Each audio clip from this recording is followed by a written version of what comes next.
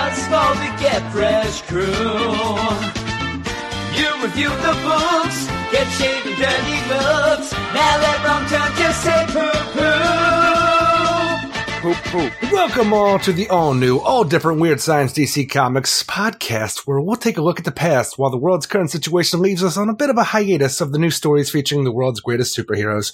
We'll make the best of the situation, though. I'm America's sweetheart, Eric Shea. And I'm Jim Warner. And this is episode number 274. A lot of yakety-yak there from you. What's going on? I'm like, what's he doing? It sounds like you're a confessional or something. You okay over there? I'm you good. Okay? I heard you trying to jump in. I'll tell you, all new, all different. Now, actually, I think what you heard is I ended up almost not doing my mic from being muted, and I freaked out. But yeah, all new, all different. That's not a great thing to say. A lot of people get triggered by that over at Marvel, at least. It made me giggle when I read it. Not here. Hey, here we are. Yeah, we're at episode 274. Did you say, Eric? I did. I would like to say that episode 300, when we say sayonara, that will be a great time because hopefully we'll have new comics back from them because breaking news, as you said, Eric. There ain't no new comics coming out, so we had to end up doing something, and we did. I will say that finally it worked out for me because Eric will know usually I freak out.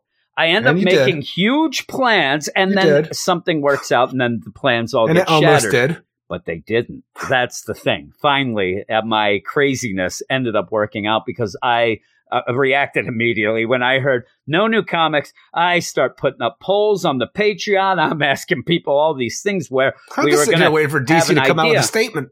Yeah, well, the thing is, like I told you at one point, I don't think they will, and they barely did. So they ended up at one point we were going to get all the books out digitally, and I'm like, there goes my polls out the wazoo. And then I'm like, I'll just keep doing it. We'll see what's going on. But they ended up deciding at the last second then not to have any books come out at all. We're still waiting to get an idea of when they'll be back. So I figured we'll end up doing something, and the something would be going through these books with big characters. The books of yesteryear? Yes, the characters we all know and love? But also doing it in a way as if they were coming out now. And I tried to explain this to people. I ended up confusing myself. Nobody understood. So you will see how we're going to play this coming up through this, where we're going to talk about one issue from each of the characters out, so that it's almost like a regular podcast. We could have done, and some people even said, I don't know why you're not just doing, episode 274 is just the trade of the Batman 10 Nights of the Beast. And I said that then you end up getting not the variety, and that's what I think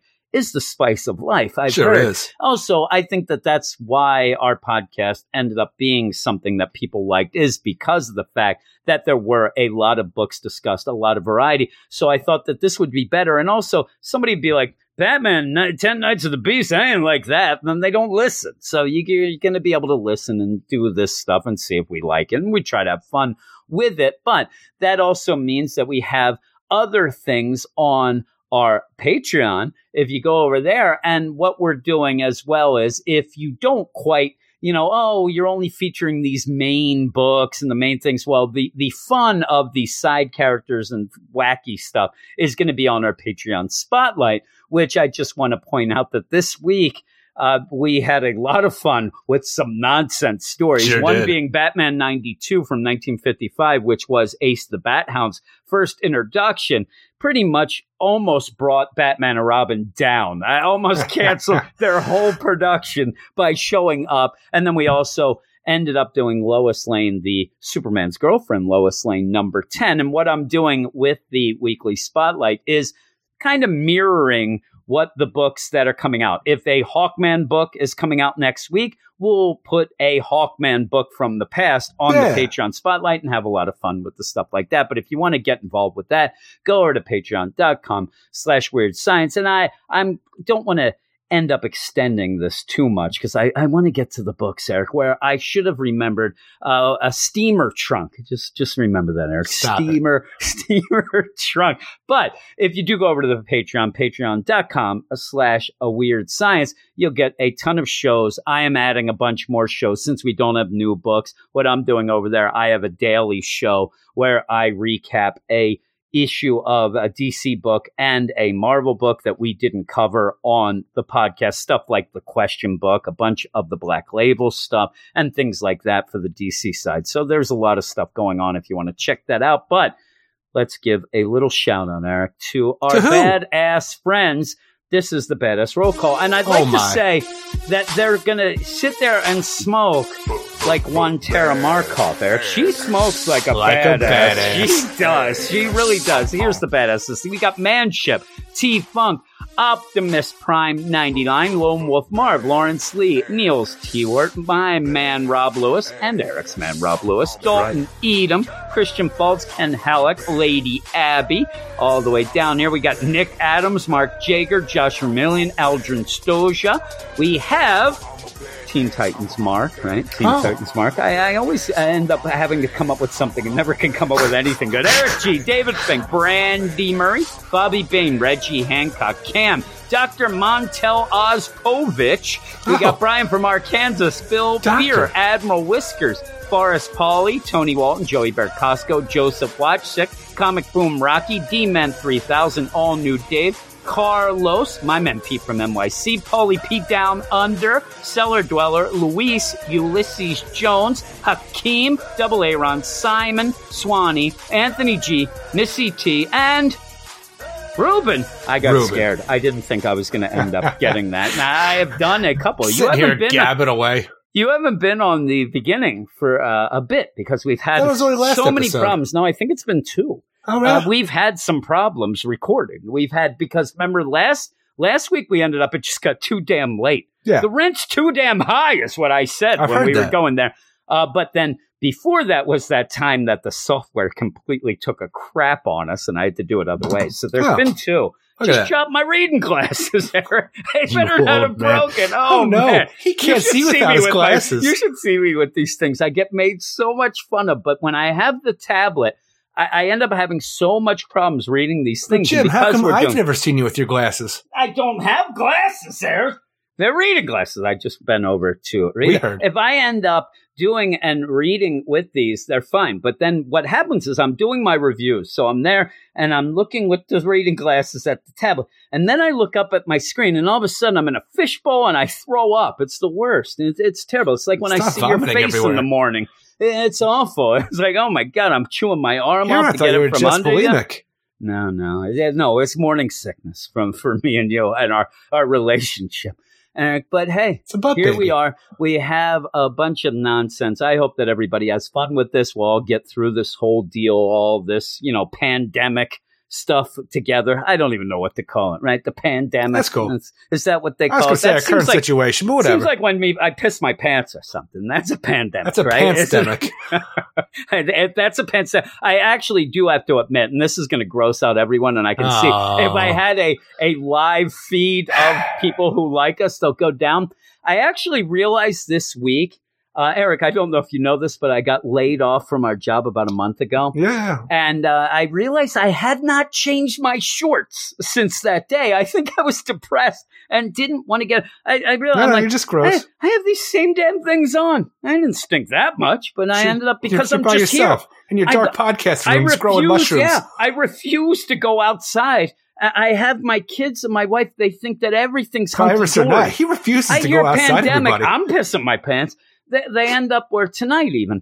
Tanya's like, oh, I'm going to go get Jackson. Jackson's one of Rafe's friends. I'm like, what? Don't bring him over. I said, we're in the middle of a pandemic. How do you go get this strange boy? Bring him back to our place. She's like, he hasn't gone outside. I said, number one, you don't know Tim. I don't know that.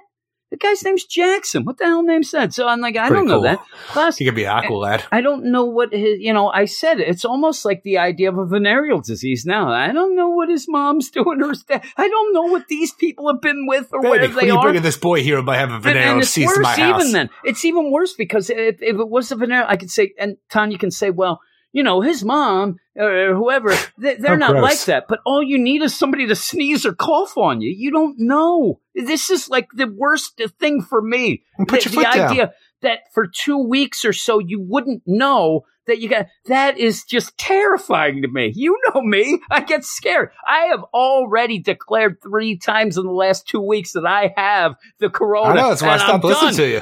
I end up telling them all the time. I get a little tickle in the throat. And next thing, I was sick for 2 weeks. All of a sudden, you think you have a tickle in your throat. I was never sick. You're the one who's really sick. That's true. I think you just had a cold. And so when we go through this all, I'm like Pink now. I got the corona. Pink got the corona. She fought it. She went through most it. people can. Yeah, nah, I'm not seeing that in the stats anymore. Before, I used to sit there and go, yeah, I see the stats. Yeah, look at this. No, the corona's coming back, baby. It's ready to get us. It is bad, and nobody seems to realize it's bad. I am screaming and yelling. I end up, I see people going around and their nonsense. They're mowing their lawns. They're out getting the mail. What's wrong with mowing your lawn? Getting the groceries, talking to their kids.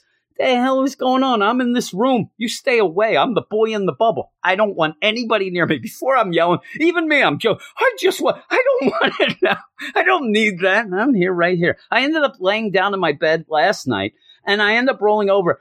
I don't know what the hell happened. A Chewy Chips Ahoy was attached to my stomach, and I look, I'm like, I hate you. Well, what did this Chewy? So I know somebody's messing with me. It's actually really funny because you said that was last night. Yeah. How was that? But I actually went grocery shopping. Chewy Chips Ahoy? I did. Yeah, damn it. It was you. That's and I'm weird. sitting there and I'm looking. I'm like, what the hell? And sometimes you lay in the bed and you roll out and a quarter's stuck to your leg. That's how the Chewy Chips Ahoy. Then I'm thinking maybe it's been there Look for at weeks. Rockefeller over here. Maybe it's been for weeks. I got the Chewy Chips Ahoy. I ate that Chewy Chips Ahoy, Eric. I have to admit, I don't even know where it came from. I don't care.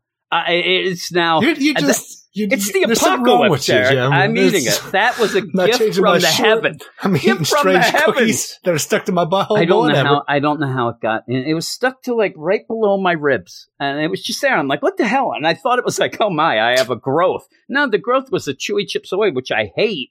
And then actually, you still ate anyway. And the best is I ended up going downstairs and I had to pour a glass of milk for that Chewy Chips Ahoy. Then I start thinking, when the hell did we have Chewy Chips Ahoy? I have no idea. It might not even been a Chewy Chips Ahoy. It might have been a Chips Ahoy that ended up getting Chewy because it was stuck on me. I don't know what it was. The dog is not allowed in this room. This is my podcasting room, Eric. Yeah, your kids also aren't allowed to yell when you're podcasting, right? That's true. Well, we ended up having a solution to that. Rafe has moved to the basement.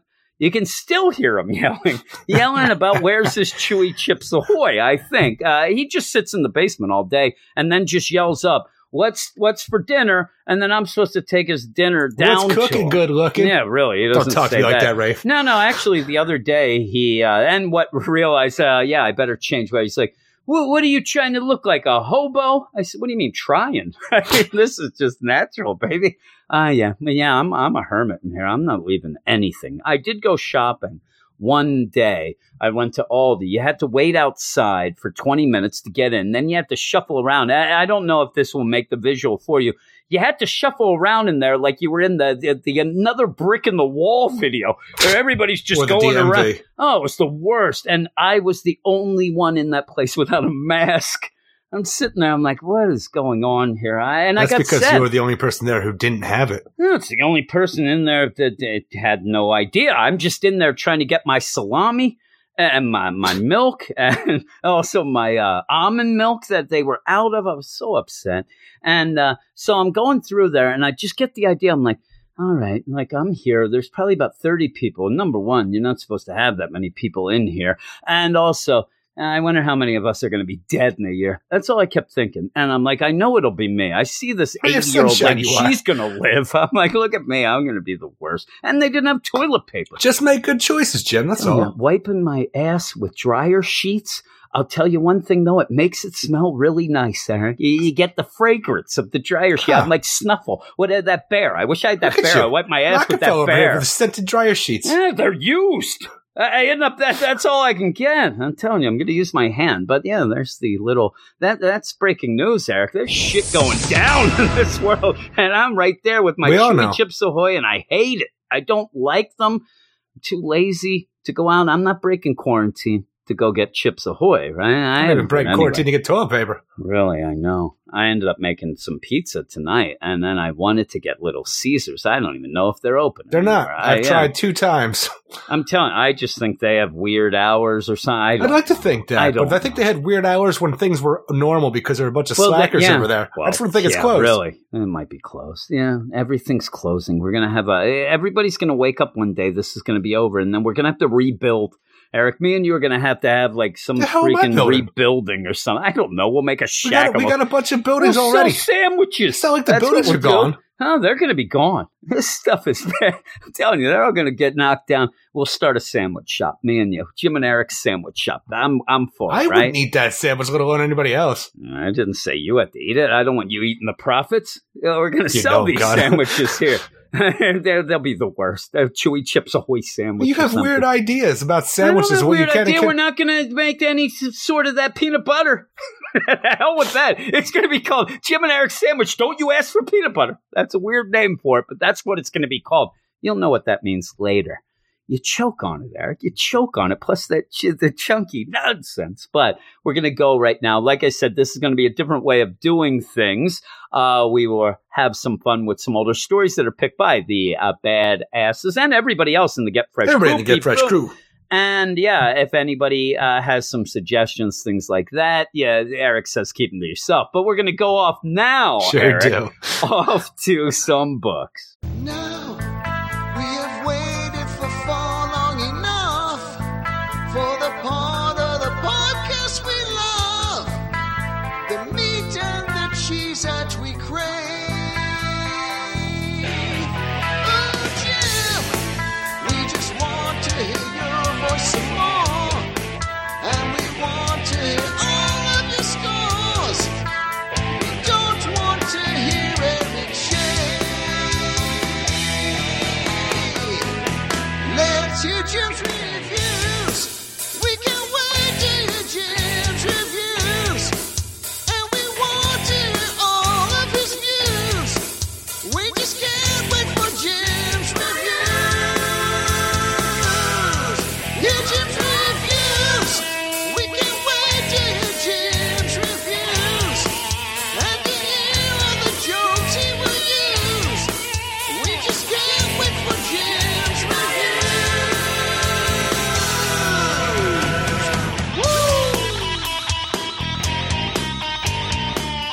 Yes, here we are, Eric, and it's going to be Jim and Eric's reviews as we try to make our way through this crazy time of no new comics, where we are going to talk about some classics that were picked by the Get Fresh crew. Beep, boop. And they ended up picking this first one.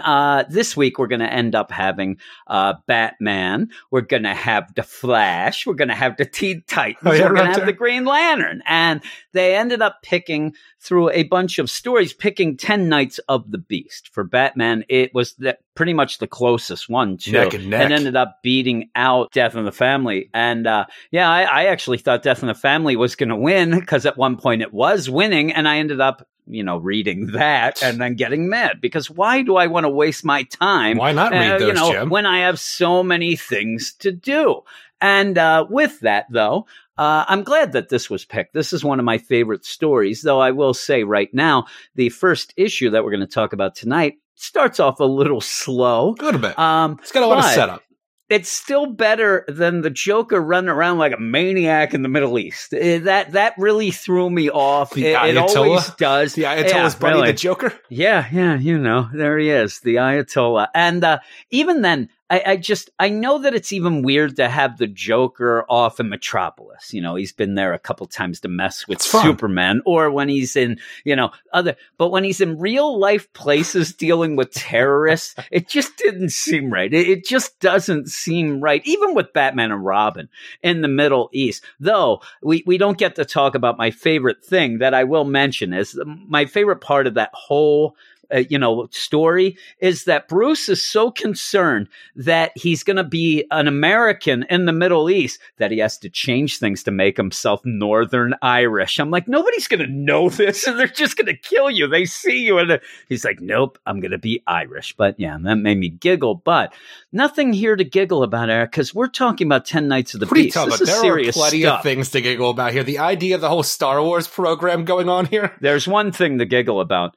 That's when we first see the Beast, and it is the craziest thing I've ever seen in my life. We talk about, superheroes all the time. We rarely talk about, besides for when it comes to the designer, the idea of what they look like, how silly things look. But the KG Beast, he looks like he's like an underdog wrestler coming out of nowhere. I don't know if I'm turned on or just laughing when he shows up, both? Because it might be when we get there. But this is Batman 10 Nights of the Beast. It starts in Batman number 417, an issue that came out on March of 1988. Oh, Eric, my. It's written by Jim Starlin and art by Jim Apro, Mike DiCarlo, Adriana Roy, and Augustine Moss. And I just want to mention the editor is Denny O'Neil. So that is pretty cool. Here we go. Take a trip with us back to 1988, Eric, where the Cold War is about to heat up. Ooh. That's right. The KG Beast is in Gotham with a few nights to kill. And while the Soviet and U.S. government is on the case, it looks like only Batman may be able to tame this beast, but it may already be too late as the Beast has a list, and he's checking it twice. Catwoman will eventually steal the night from Batman, but KG Beast is here to straight up murder it, Eric. There you go. That is my classic blurb for the night. My flash one later is nonsense, but you end up starting off. And the thing that makes me laugh is it is 10 Nights of the Beast, right? You're sitting there and pretty much it starts at dawn on day 2. What are you talking about? You got day 1 you go back in Moscow to find out about the hammers. But I'm saying as you jump in and you're like, oh, I wonder what this 10, though, I have to admit, usually until a story becomes a classique, which this is, you barely look at. If I asked you what the 3 issues ago, something that we covered on the regular, what was the name of usually we wouldn't know. It just made me laugh that you start off 10 Nights of the Beast. Day 2. Oh, what's going on? Day 1, just not a lot happened that day. No, the best thing though is this is, a pretty dark story, but pretty much starts off with a Miami Vice day glow couple pages at dawn. Over at the Brigstone Beach? Yeah, and very much in line with something that would be like a Miami Vice, an 80s type. They're going to stop those Colombian drug smugglers. Oh, yeah, they're bringing the smack in. They're not drug smugglers at all. They're not bringing cocaine. They're bringing copain. Yeah, really, they're bringing a lot of copain. It's what they're bringing. So when you get it, though, I love, too, that you end up, and you do see 2 guys. One, obviously, is KG Beast, but we wouldn't know this if we were just jumping in first. The other guy, they have parked their speedboat. I'd like to think we would know by the end who this is, though. Oh, yeah. No, I'm saying right now, if we're jumping in, you'd just be like, who are these guys? Because you don't even know. And one guy is just humongous. They're in the shadows. But the one guy, they just parked there. I guess they drove their speedboat from the Russia. Mother Russia. Well, that's the weird part, because the idea that we talk about, like, where are the fictional cities in the DC universe? And you always like to think about Gotham City and Metropolis being on the East Coast, close to New York, a little bit south, a little bit over, whatever, around the East Coast area. A lot of maps I saw over the years, depending on who was doing the story or what they needed to happen, I have seen maps where Gotham is on the West Coast. So it doesn't make any sense for a speedboat to go, well, it doesn't make sense for a speedboat to go to Russia to the West Coast either, but the idea that we have a speedboat go from Russia to the East Coast of America is even more ridiculous. Speedboat, and it's only to set up that these DEA agents would still think these are and even the idea Colombian that we have drug runners coming up from Colombia. This whole thing, I'm like, it's not even like Gotham was ever like the southern part of America or something, like coming up from Colombia or something like how long are they going to smuggle these drugs? It says Brigstone Beach south of Gotham. Yeah. Well, Florida's south from us.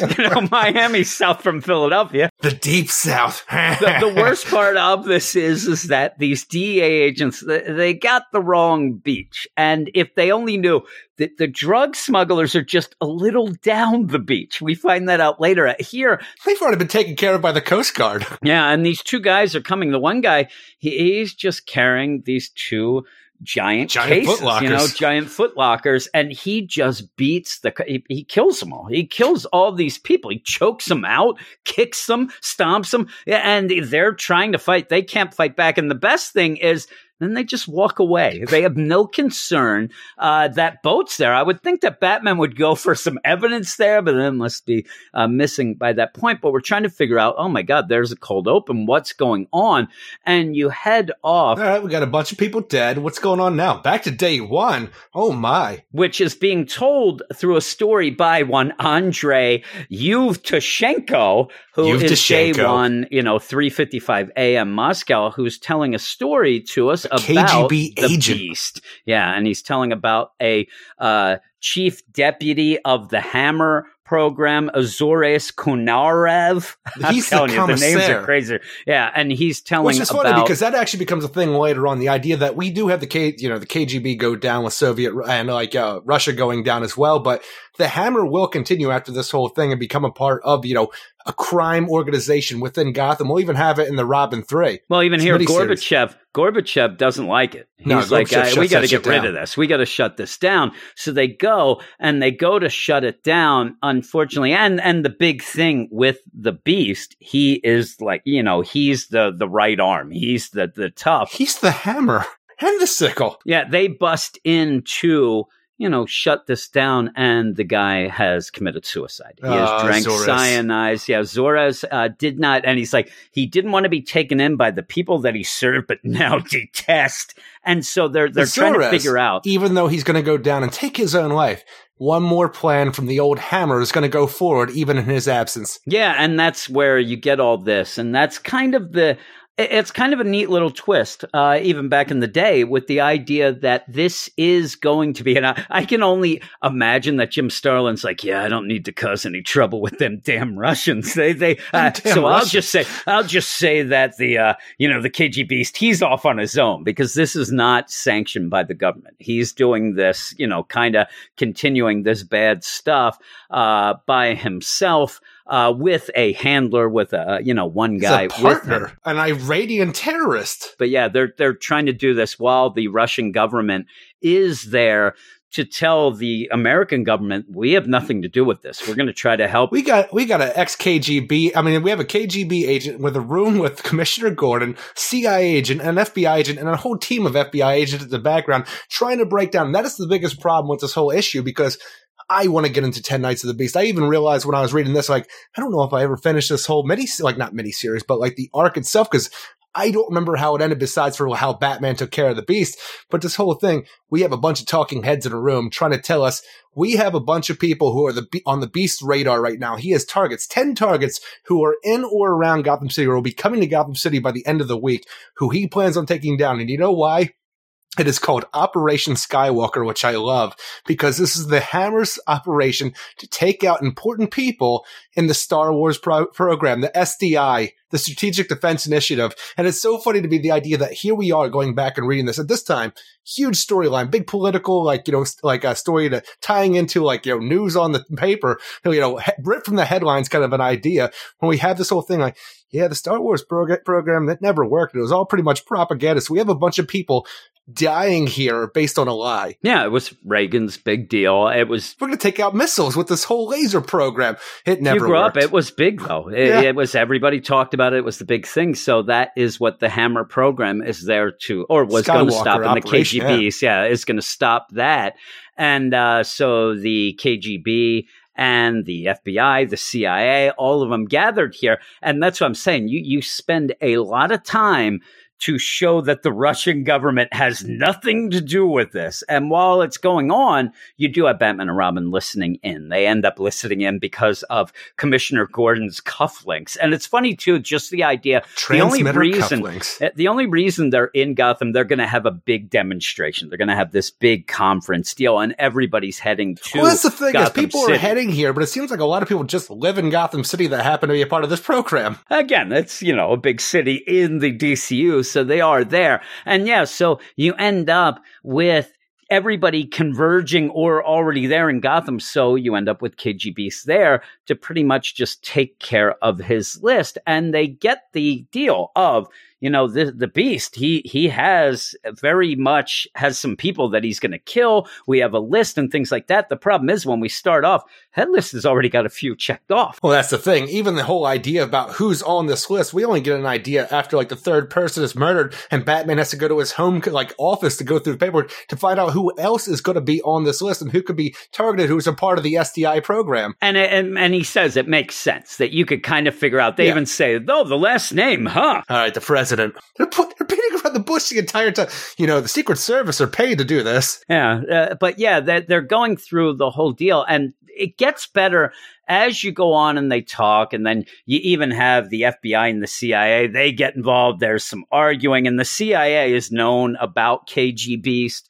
They actually had suspected that he was here. You have an Agent Ralph Bundy, who ends up being the CIA agent who did go to where all those bodies were killed when the Beast finally it's so got weird, though. there. We have, pretty much a government spook going on here because he has to remain this whole idea of a mystery man because he's part of the CIA where he goes to see the people who are murdered, but he has to pose as a reporter to do them like. And that's the thing is, you're just showing up as Agent Ralph Bundy, still a cigar in your hand, and just saying, yeah, everybody. It's the same. Reporter. All right, Bundy. I like too. You end up having him show up, and he says, I had to go posing as a reporter. Number one, why is he allowed there? Number Nothing two, to stop the press, Jim. He starts asking questions, and he knows too much. He's like, there's the police there. Like, so, they were part of the net looking for some Colombian coke smugglers last night. Well, he shouldn't know this. And then, we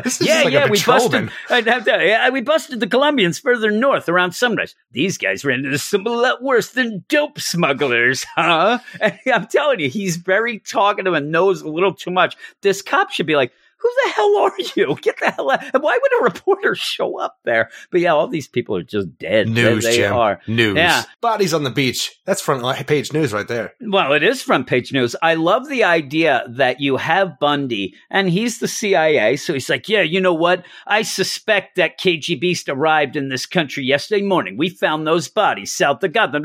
And then Gordon, after all this, that must mean he's in Gotham already. That's right. Yeah, that's what it means there. All right, well, I'm going to need a picture. We don't got one. His identity is secret, besides for the idea that we have his name and, and what his code name is. Nobody knows what the Beast looks like. Nobody knows his face. He's been altered by the Soviets at this point. He has the strength of 4 men. He could rip a person in two. He's also trained in hand-to-hand combat, all the deadliest weapons imaginable. Cybernetically enhanced. Yeah. I love, too, he's chopping Death is his currency. I'm like, really? You're giving a tagline to a movie. Death is his currency. I'm like, calm down, Agent Parker. He karate chops a block of stone. And this would be something like, hey, let's see what you can do there, Beast. He does it. Look at the Russians behind. I like to the point, though, it's like, we're telling this story to Gordon and the whole thing. He is as strong as any 4 healthy men. I'm like, you had to say healthy? Like, he's as strong as 4 frail men. That'd be great. He's as strong as 4 men, Gordon. I'm as strong as 4 dying men. Are these men frail or dying? No. They're healthy. Oh, my. Oh, okay. Now I know what you're talking about. And it's funny, too, because you end up where you have the Beast, and he's coming to Gotham for a few nights to kill, as I said. But it is one of the better things, and why it will stick is because they really push him at first of just being this. I mean, he's a force of nature. Oh, yeah. He is a hurricane, tornado, and tidal wave. Deathstroke, you heard of him? He ain't nothing compared to this Beast. With that, though, he's also very smart. I'm like, this is the original Bane, essentially. Even the way they look, it's crazy. It really reminds me, that's what I was getting at, is the idea that I think that they were like, you know what? Batman really has problems with these big guys that are smart. I think we'll make Bane now, because he is like Bane. He really is. Now, when they show him, even though we don't have a picture of his face, we have a picture of him shooting guns. He's got the nunchuck. Why does he look so much cooler here than he does when he actually shows up? Because he's not in a wrestler's uniform here? When he just has black, tight pants on and a hood, and that's fine. Just tight black pants and that's it with a machine gun? Fine. Awesome. That's all I need. And he shows up later. I swear to God, he's got 7 dildos for weapons when he shows up. But yeah, so you end up with all this stuff. This is dated. Kind of. The concept dated, yes, but it's one of those that most people, even now, it's still classic in movies and things like that, especially if you go back to the 80s, but they really want to push. I mean, this isn't enough that he's breaking blocks of stone, shooting a machine gun with one hand, Eric. I mean, look at him. Badass. He's got the nunchucks throwing stars. He could be Cobra. He even got one of them butterfly knives, and I know he's doing those tricks. Why wouldn't you? If you do a butterfly knife slow, nobody's intimidated by you. Yeah, but the thing is, he's probably doing that. I'd even say that he might play the harmonica all the way from Russia in that speedboat. It would drive me nuts. You think the harmonica's big in Russia? Yeah, I hear it is. They call it the mother organ. I don't know. You end up where they want to really push the things. The mother organ. That didn't sound right. So to push it, it's like he's been involved in all sorts of assassinations. You ever hear the mother organ? I mean, seriously. Not on purpose. And they're like, yeah. We even think that he might have killed Anwar Sadat. Oh, and my. That's a big name back in the day. Now people are like, who the hell? And I'm saying, they killed that Sadat? Anwar Sadat? I don't even know who he is. But no, that's a big deal. But I love it. It's like, he is, and they're not going to say he did, but I like the mystery of it. Like, he has become Bo Jackson. They're making up stories. Thing. It's not even that of Sadat, but the whole thing is like, Bunyan. The CIA, we've been aware of the KGB's cold-blooded efficiency for a long time. We believe we've lost 9 agents to your super killer. Our current estimation is total body count as well as over 100. You should double that. Oh, my.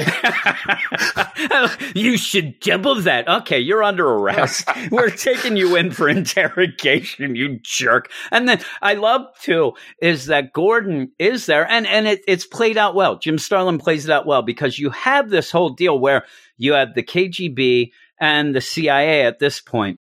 And they're pretty much flexing. Well, I'm just saying, and that little bit there, it is the CIA and, flex. We know all about your beast. He did no, double that. Gordon just cares about Gotham. Yeah. He's like, shut the hell up. Good God, this monster's loose in my town. Who's his target? Or is it targets? And it is. He's already killed 2 people by the time we've had this meeting. What? Who is that? Well, we had Michael Roberts. He was a senior administrator of all SDI projects. We had Terry Cavanaugh, a key scientist on a particle beam project. Oh, and by the way, I'm Agent Keith Parker. Let me introduce you to my team. These guys who all wear gray suits and look alike. Yeah, they actually, if you ended up thinking problem they look like robots. They do. I'm telling you, the FBI is just full of robots. So that's what I get. You have the guys who like, who is it? 1, 2, 3, 4, 5 guys, besides for Agent Parker, who is the main head FBI guy here, but they are all the same height. The only thing here is different hair, but that's the whole thing. But you have a guy at the end who is working with the Iranian terrorist and the KGB to complete their ends here, who are in this inner circle of the CIA, FBI, and like Commissioner Gordon, stuff like that, who is feeding information to the beast. At the end, though, he's kept in darkness. So with these 5 guys plus Agent Keith Parker here, I'm like, all right. We could have any one of these robots be it, or, CIA agent Bundy. But for the most part, I'm going to say it's these 5 guys who look alike who are non-distinguishable for the most part. Yeah. And the thing is, you're missing out on some good things. At one point, you end up having KGBs kill the first guy, Michael Roberts. He just goes in and just pretty much, suffocates him. I'm going to pinch your nose and cover your mouth. Go to basically, sleep. That's all he does. And they're like, we thought that was natural causes. It wasn't. The next guy, Terry Cavanaugh, he likes to ride his motorcycle to work. So KGB goes, puts He's zip a creature wire. of habit. Every Monday and Friday, he has to go this exact route at the exact time. Well, we're just going to put this line here to cut his head off. We chalked it up to teenage pranks. Teenage pranks. That's the big thing. He ends up, you see him get decapitated with his motorcycle helmet on. What? We thought that was misadventure. Teenage prank gone wrong. You didn't look into anything. Who got arrested? I mean, this is a murder. This is a guy who got decapitated while driving. What is the prank you thought? Because the only prank there could be is Gotham City from Terrytown. That's Terrytown problems. Yeah, really. I'm telling you, we just thought there was some teenage pranks gone wrong. Well, it's still murder. somebody is still involved in a murder. Oh, well, let me smoke my pipe and think this. Hey, again, that's Terrytown problems. Yeah, that's Terrytown. So they're going to go, but this is Batman and Robin are listening in. And again, not a lot of Batman and Robin in this whole book of thing. The most thing you get of Batman here is failing, and that's it. Yeah, because Batman says, hey, they start talking trash. And Gordon is being very nonchalant. He's not being subtle. Well, you guys, you have this problem. You got these guys here, all these freaking robot agents you have here, but there is somebody I know. Don't you start talking about your pet vigilante, Gordon. I'm like, here we go. That's and he says it twice. Even the last issue, though. The whole thing about the end is like, all right, you better bring in that vigilante, Gordon. Well, the CIA wants him in right away. The CIA right away is like, yeah, we deal with some wackos. We don't mind. The more the merrier. Batman, though, doesn't like hearing the trash talking through the comedy. He's like, Robin, I'm out. You listen to here. If there's anything else, I'm going to go off because I still have know a well-adjusted self-esteem, Robin. You keep listening. I'm going off. Everybody hates me. I don't need to hear this. And he's like, I don't need to know the federal paranoia. I'm out. Batman, I'm going to go where are you visit. Going? There's a Jason Green who lives in town. He's the head of security of all SDI projects. I better go check on him because I'm sure he's on the list. Yeah, and he actually even thinks that he's on the list or even could know something more about who might be as well. Oh, he's on the list. I mean, he is. And the best thing is... He also knows who else is on the list just based on his own personal records at home. Yeah, and the problem with Jason Green is that his wife has told him, staying late's going to kill you. And his wife continuously warns him all that overtime will send him to an early grave.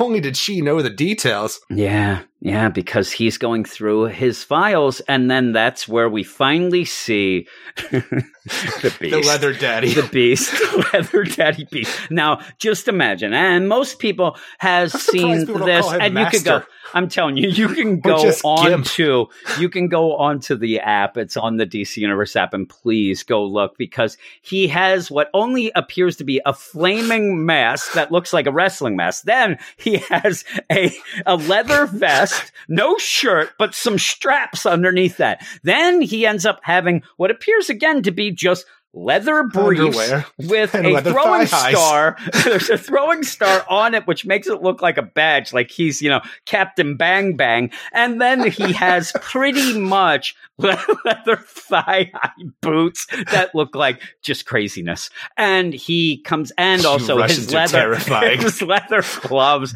I've walked into the wrong part of town, I know that. I'm telling you, Jason's like, oh my. Looking for a good time, Mr. Green? Hey, wanna party, Mr. Green? And he just ends up killing him. Does he stomp on his testicles multiple times while he's doing it? Let me tell you, too, he is brandishing a firearm, but appears to have two dildos strapped to his belt. I like to think those are nunchucks, Jim. I do not think they look like that. They look like those are some dildos that he uses and something else, maybe a knife in the other deal, but geez. Gotta have a day job.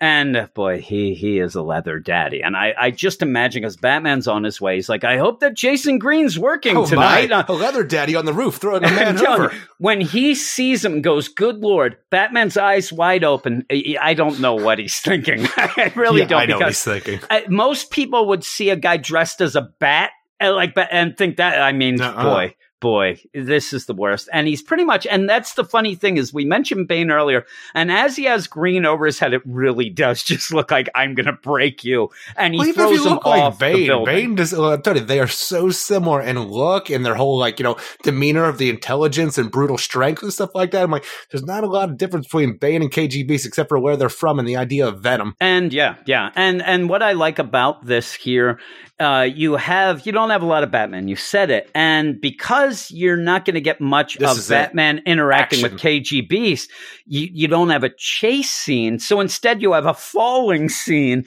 where you end up having Batman, because you have KGBeast throw this Jason Green off of the roof and they're up high. And Batman then goes... So like an 84-story skyscraper? No, not that high. Okay. There aren't any buildings that high. That's nonsense. So he ends up, it's an old city. You end up where he throws him. So you end up having Batman trying to save him. And he has a zip line. And you have a lot of things going on. At one point, he tries to grab a pole. Then can't really do that. Here's a telephone line. Yeah, did he ever think this telephone line's going to work? None of the other stuff. Will it hold? No, it doesn't. Now, okay. I better slam my back against the wall. I better hit this ledge here. Oops, some broken toes. I better roll a few times here to slow myself down, and then I better put myself underneath the green when we finally reach down and I slam into this parked car here.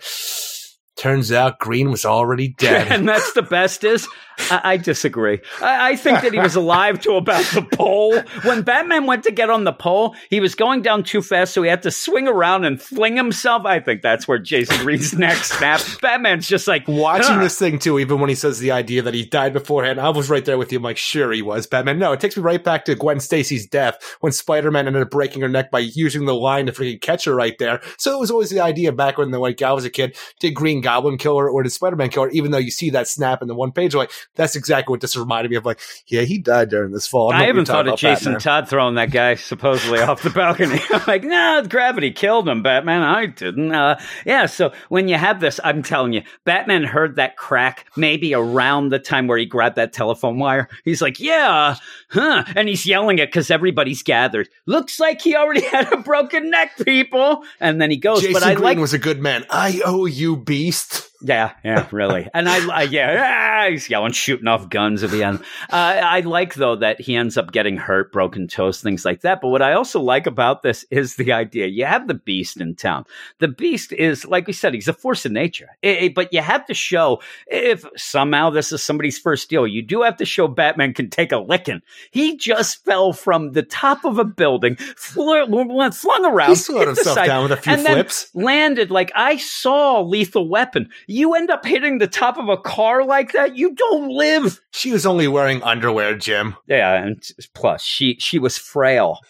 So you get the idea, though, 4 healthy men? Because of the idea of 4 healthy men, and that Batman's a little more than that. Though now he has broken toes, he's hurting. He's just yelling, and no, his neck was broken. I just imagine he's like, "Why didn't you tell me, Beast? I'm in pain now." But yeah, they go off and Batman just walks away. I like that too. He just leaves Jason Green, the good man that he was, his wife waiting for him at home. At this point, we still got to maintain the idea that Batman is an urban legend for the most part. Well, there's a lot of people he walks through. Thank God they don't have cameras. Excuse me now. Excuse me here. I got the broken neck. I got to get out of here. Excuse me. And he does go. Well, they end up getting a hold of Gordon and the CIA saying, hey, we got something. And again, this is where the fun has started. We had KG Beast and his dildos. All right. He's shown up. Then you have to have Batman and Robin in the park on the same branch in the tree. They're like huddled up there. I can imagine they were there for 3 hours. It's a fork in the tree. It's a really sturdy God. park. They're just sitting there, though they're together. And Batman's in the shadows. Robin's brightest of goddamn day. It's just there. And he really is a target. I wonder when they're going to meet us. What's going on? Oh, my, I didn't see you two guys with Batman's cape is longer than the damn tree. I mean, what do they think this is up there? Actually, Gordon, before here, he's like, listen, I don't know how the CIA plays things, but please, we're in Gotham now. Just pretend you don't see them. This is their game, okay? This is how we play it. Just please. I'm telling you, he's like, really? Do I really have to go through this? Yes. Yeah, Robin jumps down. I like to. What you got? And then they just jump down. They have the list. They have a list. The Beast destroyed everything that Green had in the office, but Batman was able to find a list of people at his home office in order to find out who the 10 people should be that the Beast is going to go after. And he probably went there and, hey, Mrs. Green. You were right. He was a good man, though, wasn't he? Where's Jason? Where is he? Oh, he'll be home later. Can I see his files? He told me to be here and see. Oh, okay, Batman. He gets in there. Would you like a drink? All of a sudden, the police. What do you have? I got purple stuff, Sunny D. I don't like the purple stuff. That's Robinson. Yeah, but he ends up gleaning from the home files that the Beast, what the list will be. Yeah. And then I'm like, we're lucky Green was such a conscientious record keeper. I'm like, really? He's dead. Please. What a great man. Yeah, it's like, man, that'll go down in history. Did I tell you that he had a broken neck before I ever got near him? Did I ever tell you guys that? I love that. Gordon, we're still investigating that. Man, I'll get back to you on that one. So they're walking around. And I also, again, they're in the park at night, but there they are just walking around, Batman and Robin. Robin looks like he has a tail over there. But yeah, they're doing this, and that's Somebody's the big following thing him, we you said mean? before. Maybe, yeah. But they end up saying, figured that last name would be on the list. He's visiting Gotham on Friday. Why are you playing so coy about this? Oh, my. And really, even then, I can only guess that people are like, it's got to be the president, right? Is it the president? I'm telling you, I had no idea who they were talking about until, the Secret Service gets paid to protect that person. I'm like, all right. Yeah, I get they what end you're up playing really at here. showing later. The other thing, though, is they have, hey, if everybody, we got to get them in protective custody. Everyone here. Well, we tried. There's this one lady on this list. Sylvia Burrows. She's a whoring around. Well, it's we such a can't weird find her. idea for this whole thing because on top of this, we have to find out the KG Beast does have a partner, and Abi Solari, who's an Iranian Shiite terrorist, but he's already gone and killed the next person on the list, Dennis Kane, who's a scientist at Laser Tech Incorporated. And it just seems weird out of nowhere. You know what? We discovered that the Beast has a partner, and we're doing this whole thing. I'm like, this feels so out of place right now, except for you have to have multiple people die. I guess you don't want the Beast to just be teleporting places. Maybe it'll play in later on because I said I don't remember how most of the story plays out, but for this issue, it feels weird to have his partner out of nowhere, an Iranian terrorist. Yeah, with this terrorist, what's weird is you end up seeing this guy and pretty much electrocutes this guy who's doing his research. Looks like he even has like VR stuff, but it's not. But he ends up, I'm like, He looks like Metalhead from the G.I. Joe second yeah, he series. does. And man, that Beast is really a master of disguise. Jeez. But we find out it's his partner. Well, then as they're doing this and they're checking this out, you do end up having the Beast be approached by some guy, this mole. And I love the idea, again, the KG Beast, he's the greatest. He ends up walking around, oh my, I got to go undercover. Well, let me put on a trench coat, a hat, but I'm not going to take off this kick-ass mask. He ends up having his Ninja wrestler Turtles, mask the thing, on. they can all get away with it. Why not the Beast? The best, though, is he does not want anybody to know his identity, but nobody does know his identity. I want one of those where he doesn't wear the mask and then just kills everybody he talks to. That's the big thing about this whole idea that we do have this mysterious person walk up and says, everyone except Sylvia Burrows, is on this list. Like, we know where they are. She's at a friend's address. I've written down for you. I've told everybody else that we don't know what it is, which was the big thing from Keith Parker talking about how they'd have no idea who her boyfriend is or where he's located. So it seems like it's one of the FBI is the mole who's working for the Beast. Whether it's Keith Parker or not, I don't know, or one of his robot stooges. It just is out of nowhere. But the thing is, the way he's dressed in that, the way he comes up, I'm like, it's different than anybody has looked this entire time. Like, all the FBI agents wearing green suits, green jacket. We got Ralph Bundy, who's the CIA agent, wearing a brown trench coat. He's got a green vest on. This person walks up. Weird beige vest, weird greenish kind of like coat. I'm like, all right, I have no idea, but I have to assume that it's one of all these FBI agents just for the amount that we have and how they are just throwaway characters. Yeah, and this is the next thing is, here's your next deal. This Sylvia Burrows. Go get this Sylvia Burrows. She's the one who isn't This is being her boy protected toy. at this point. And even then, you even have KG Beast kind of going with the idea later even that he doesn't care. If you have everybody protect, he doesn't care. He's going to kill him. That's what he's there for. That's what he's going to do. You can't stop him. The funny thing is as it plays out, we're like, listen, Sylvia Burrows, she's at a friend's, quote unquote, and here's the address. You have to get there before dawn, before she, sneaks out. And he's like, no problem. And then you get Batman and Robin up on the rooftop, and I'm like, it's a weird trend. I'm like, are they He's watching out there them? somewhere, Robin. Is he watching them? No, he's just there Won't be talking easy to the finding moon. him. He's a faceless pro and has over 10 million people to hide among. How we gonna play it this time, Batmans? The only way possible. We make him come to us and hope we survive the experience. I'm like, wow, you are a downer right away, Batman. I'm telling you, Robin's like, I don't think that's a good idea. I don't want him coming at us. Like I said, I don't recall the rest of this whole series for this, this arc kind of thing, but I really hope that the Beast does not talk that very much. Because I'm telling you, I had just read recently that Robin 3 miniseries where we had the Beast show back up there and the whole idea that the Hammer, has come and become organized crime within Gotham, trying to take over a lot of stuff. But in that, the Beast is like, I am to be killing you now. I am to be angry. And I'm like, it's just awful dialogue for the Beast. And after this initial beginning with the Beast here, the introduction, he becomes kind of a joke character in my mind after this and never becomes this gigantic threat that, the CIA, FBI, and the KGB have to get together to talk about how dangerous this man is. After this, it's all like, downhill for the Beast. Yeah, and then the big thing, to spoil it, pretty much he's left for dead at the end of this, and then they had to retcon it because they wanted to bring him back. I actually wish he would have just stayed dead. I think that it would have been really cool to have him just as this, but people were into him. Batman they doesn't didn't want kill. Batman to kill, but that didn't seem, when I look back to see things, nobody cared about that. Not one person seemed to care a lick that Batman walled him up like he did because of all the things that he'd done. And, if he's that big, he can get out. The wall killed him, not Batman. But people didn't seem that upset from what I looked. They were more upset when he was retconned back because they thought it was ridiculous. And then it just got, like you said, it got real ridiculous with him because they really, he just ends up being a caricature of just a Russian deal going, especially now. Even the most current thing that we dealt with in DC Comics out of new stories than Batgirl, where all of a sudden we just have a Russian scientist who has the Beast, and now he's got a living gold arm. Like, yeah, the fall from grace this character had. Yeah, he was okay in the All-Star Batman that Scott Snyder had at the beginning of the Rebirth, because we even got that idea, hey, he's just the Beast again because there is no KGB, he's doing it himself.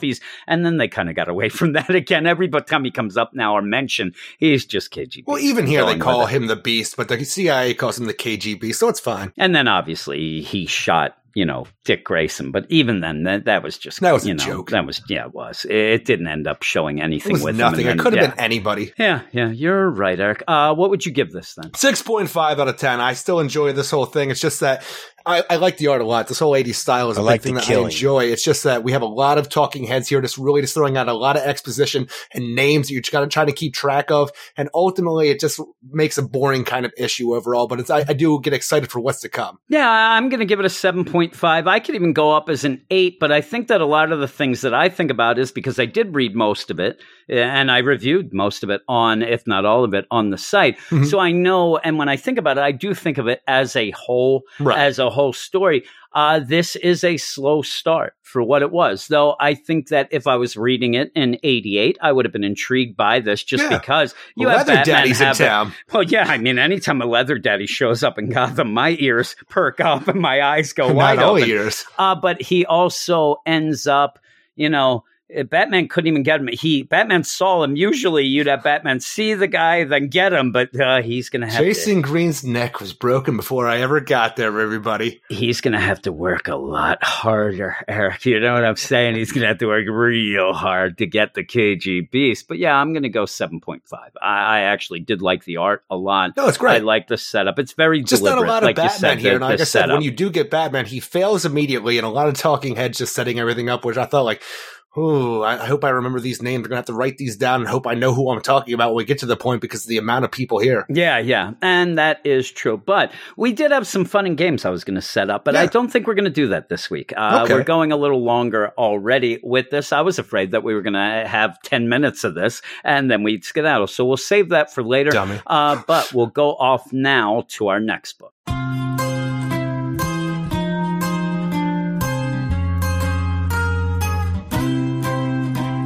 Jim rings the bell. This means Shay's reviews are going well.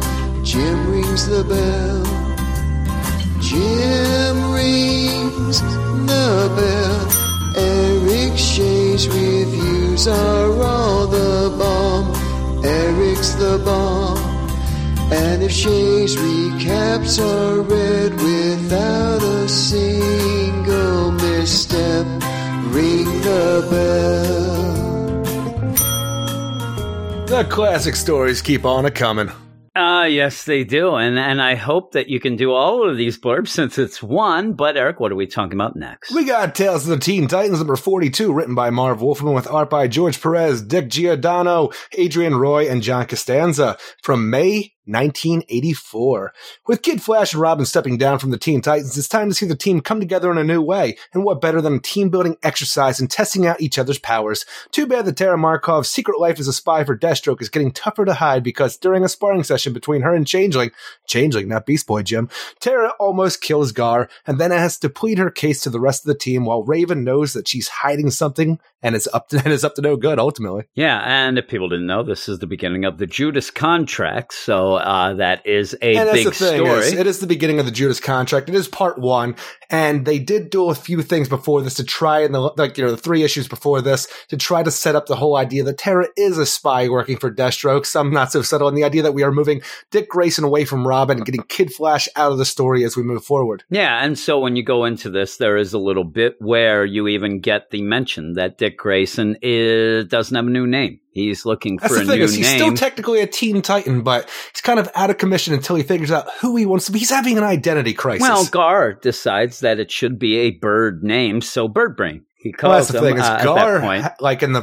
few issues leading up to this as well, has so many different stupid names. Like, Gar is just here, like every other time he is in the Teen Titans, just to be annoying. Like every other character in the Teen Titans at this point seems to be able to grow up as different iterations, as like the characters move on throughout our years and even reboots and different things. Everybody, for the most part, besides for him and Raven, it seems like, get to grow up, but Gar always has to be the sex-crazed teenager and never has a chance. He is a lost boy, essentially, and I've never liked the character. Even going back to this, it's just, he's annoying. He does have a point in this where he even explains to Tara why he always jokes around, why he acts like he does, which is a nice enough thing. And he's getting close to Tara, which then ends up making it worse when she, is revealed to be the bad of the bad. But you end up, when you jump in here and you get a pretty good intro into what the characters are doing. You have Donna Troy doing her photography. As she does. Bringing that back recently. We just had that in the last issue of Wonder Woman, showing that she is still a photographer. Yeah, so she's taking pictures of Starfire in what is just a crazy outfit. And that's the big thing about the outfit. A bikini. A space bikini. I don't even know if it's that much.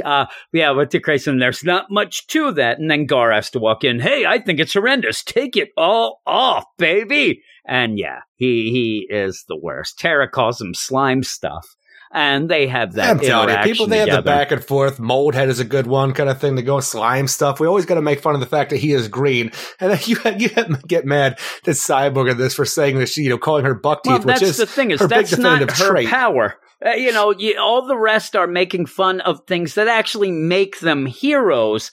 Buck teeth isn't one of them. Yeah, no, hey there. You want to say that? No, I'm just saying, when they even say stuff about Cyborg, it's about him being a cyborg. It's stuff that's, pretty much, that's my heroic thing. What about that's when what Tara makes calls Starfire like balloon body? Yeah, well, that's what she has. She's got a lot of things there ballooning out. It's just, it gets to the point where when they start saying that and things like that, to me, it does push Cyborg on like a higher pedestal. I just think that they put that in just so she doesn't get too close. I'm like, I could just imagine, so I'll get you, call me butt teeth, you jerk off. But she really is. And when you first see her close up, I mean, she does have some chipmunk chompers there. And it's great. I think it's cute as hell the way she has a big butt teeth. Yeah, I like her there. And later when she's smoking like a badass, not so much, with her sexy outfit for Deathstroke, who's like 90. Well, it's better than a couple issues before this whole thing where she's pretty much sitting there with a half-open robe waiting for Deathstroke to show up as she's smoking away. That's how you're doing it, smoking like a badass. But yeah, you end up having throughout this whole issue, 15-year-old girl. It's funny too with the idea of, oh, hey there, Donna Troy, so you the photographers? Well, it seems that Tara herself is one, because as you go through, you're getting these spy photos that are kind of funny when they do punch up. Photographic contact lenses with a bunch of clicks. Contest. And the way I like how they're going through this, and I said, Tara in this reminds me of like a Cousin Oliver from Brady Bunch, or any sort of sitcom that is about to jump the shark and adds that person, because you end up having that person be like a wise guy, but also going around and, hey, what's going on with this here? And then you get the explanation, which is good to jump into this, especially even with Donna Troy. Even the whole like forward that we have in the beginning, I forget if it's by Marv Wolfman or George Perez at the beginning of this trade for this, where they do talk about the idea that people were always like comparing Teen Titans to the X-Men at the time, because X-Men brought in Kitty Pryde, their new young female character. They bring in Tara Markov, but they had a different plan for the weapons. There was always a comparison between those two titles at this point in time. And Tara is, if you're just going to read this right here, you get the idea enough that she's not on the up and up when she starts talking to herself and then eventually goes to Deathstroke, but she's annoying anyway. I like Tara Markov. I don't like her at all. I'm telling you, one of those things where we dealt with the Tales from the Dark Multiverse, where Tara then goes and kills all the Teen Titans of the whole thing. Where I didn't think it was as good as it could have been for how it worked out, but I want to see the title where Tara decides to stay with the Teen Titans because I actually like her a lot as a character and want to see a redemption for her. I think she's annoying. I think she's annoying right away. Hey, how'd you get this apartment? Must have had a lot of bread. I'm like, yeah, I don't need you. She's like a streetwise tough girl. No, I'm saying she's like the annoying sitcom girl who's shown up because she's the a ratings Punky are Brewster. down. Yeah, but she's the Punky Brewster that shows up in some other show, and her name is Bunky Pooster. They're not exactly the same. And like, hey there. And even I like the play though. I really like the pacing of it, and I like how you end up having Tara looking around where she is snooping. I mean, you find that out and you can get a little inkling of it, but like, hey, where'd you get the bread? This must have cost a fortune. And her eyes are really wide as you get that next click of Donna coming in. Oh, well, it was a gift from, Queen Hippolyta. Yeah. She's my Amazon mother. And like, hey, everybody, let's have some sandwiches and the cocoa. And then you have her peanut butter. Yuck. Where's the old roast beef? You say that's her, but I'm telling you, this balloon for this whole thing. It's peanut butter, nowhere. Yeah, Actually, it is coming out of Starfire's knee. I think it's Starfire's shoe. That might be saying that. Actually, she's laying down. That's Dick Grayson's knee. She's laying on him. Really, you're right. It's Dick Grayson's knee who talks. Robin's got that new power. And that's the mouth thing, of the knee. how they play off Beast Boy and stuff like that. I don't know if he would want the old roast beef. I don't know back in the day. But yeah, it's peanut butter sandwiches and cocoa. Who the hell is coming up with that menu? That is the worst. Terry Long. Terry comes up. This is why, get rid of him. Him and Donna are about to get married coming up, and that's a big deal. That's the thing is that I actually really enjoy about this issue, because even if you just go into this whole thing, we have just gotten off a Big Brother Blood arc, and now we are moving into this whole Judas contract, where the first issue here, for the most part, is a sit down where we can pretty much just express who these characters are, what do they mean to each other, and what the team dynamic is. And I'm like, I think it plays really well to talk about who all of these people are for everybody just jumping into this big arc. Yeah, I think it's a really good jumping on point, because most of the people will know most of these characters. So you don't need a, explanation exactly of who Dick Grayson is, but you have a good deal here, even as Corey and Dick are all over each other. Yeah. I mean, get a room, guys. Good for But you, Dick. everything sets up, and you can tell right away not to trust Terry Long, because he is giving you peanut butter sandwiches with cocoa. He's got a perm and a turtleneck. There's a lot of things wrong, Eric. Even if you go back and try to figure things out here, where he was Donna's professor, there, red flag, and they're getting married. There's like 17 red flags going on here, including cocoa and peanut butter sandwiches. That doesn't, Look, first off, I would eat and drink the hell out of that. I don't, it's like, I don't know. I love peanut butter sandwiches and coffee. I'm like, cocoa would probably just make it better. Sandwich. Peanut butter sandwiches are nonsense unless there's no mention of jelly that I heard. Peanut butter sandwiches are bull crap. They're bull crap because peanut butter's awful. You end up starting to choke. Then you start drinking the cocoa. Chew your food. It burns. No, you can't chew peanut butter. I don't know about you. You could get crunchy down to creamy, but it ain't no under there. It starts to make me choke. Then I got the cocoa because I'll still drink it even though I'm choking. I'll drink the cocoa to kind of, oh my God, I better drink something. I'm burning my ass down. Now, you are just making up excuses at this point because you love your coffee almost boiling. Yeah, well, I like that. You're right. But the hot cocoa, I end up, and then it has marshmallows in it. It's like napalm there. Then I shit my pants. I don't know what's going on here. I think the real problem here is you. Yeah, it is. Can you imagine I'm there. I'm one of the Teen Titans. Tara's taking pictures as I'm choking and shitting my pants. She's like, let me send those back to Deathstroke. He fires her then. But he realizes there's no real danger here. There's no reason to get him on this contract. we got to get him in the bathroom. Just this whole thing where we are dealing with this story. I'm telling you, it's 1984, but still, we pretty much have Professor Long here who's about to marry one of his students. We have a 15-year-old banging an old-ass Slade Wilson. I'm like, there's a lot of things wrong in the world of the Teen Titans. Yeah, there are a lot of things wrong. I should end up having the ding sound. The over-sexualization of Beast Boy to the point where he is pretty much sexually assaulting or peeping Tomming. Like, he is a problem in this area. Every other page, it seems like. Yeah, I mean, every page. Now, I do want to end up finding, here it is, the ding sound, because I should have done it before with the 10 Nights of the Beast, that when you get something that is so outdated, that I'll ding. I love that Gar's like, all right, we're going to have the wedding at the place I said. I'm going to get a band. I'm going to get 5. I'm going to get Michael Jackson and Donna Summer.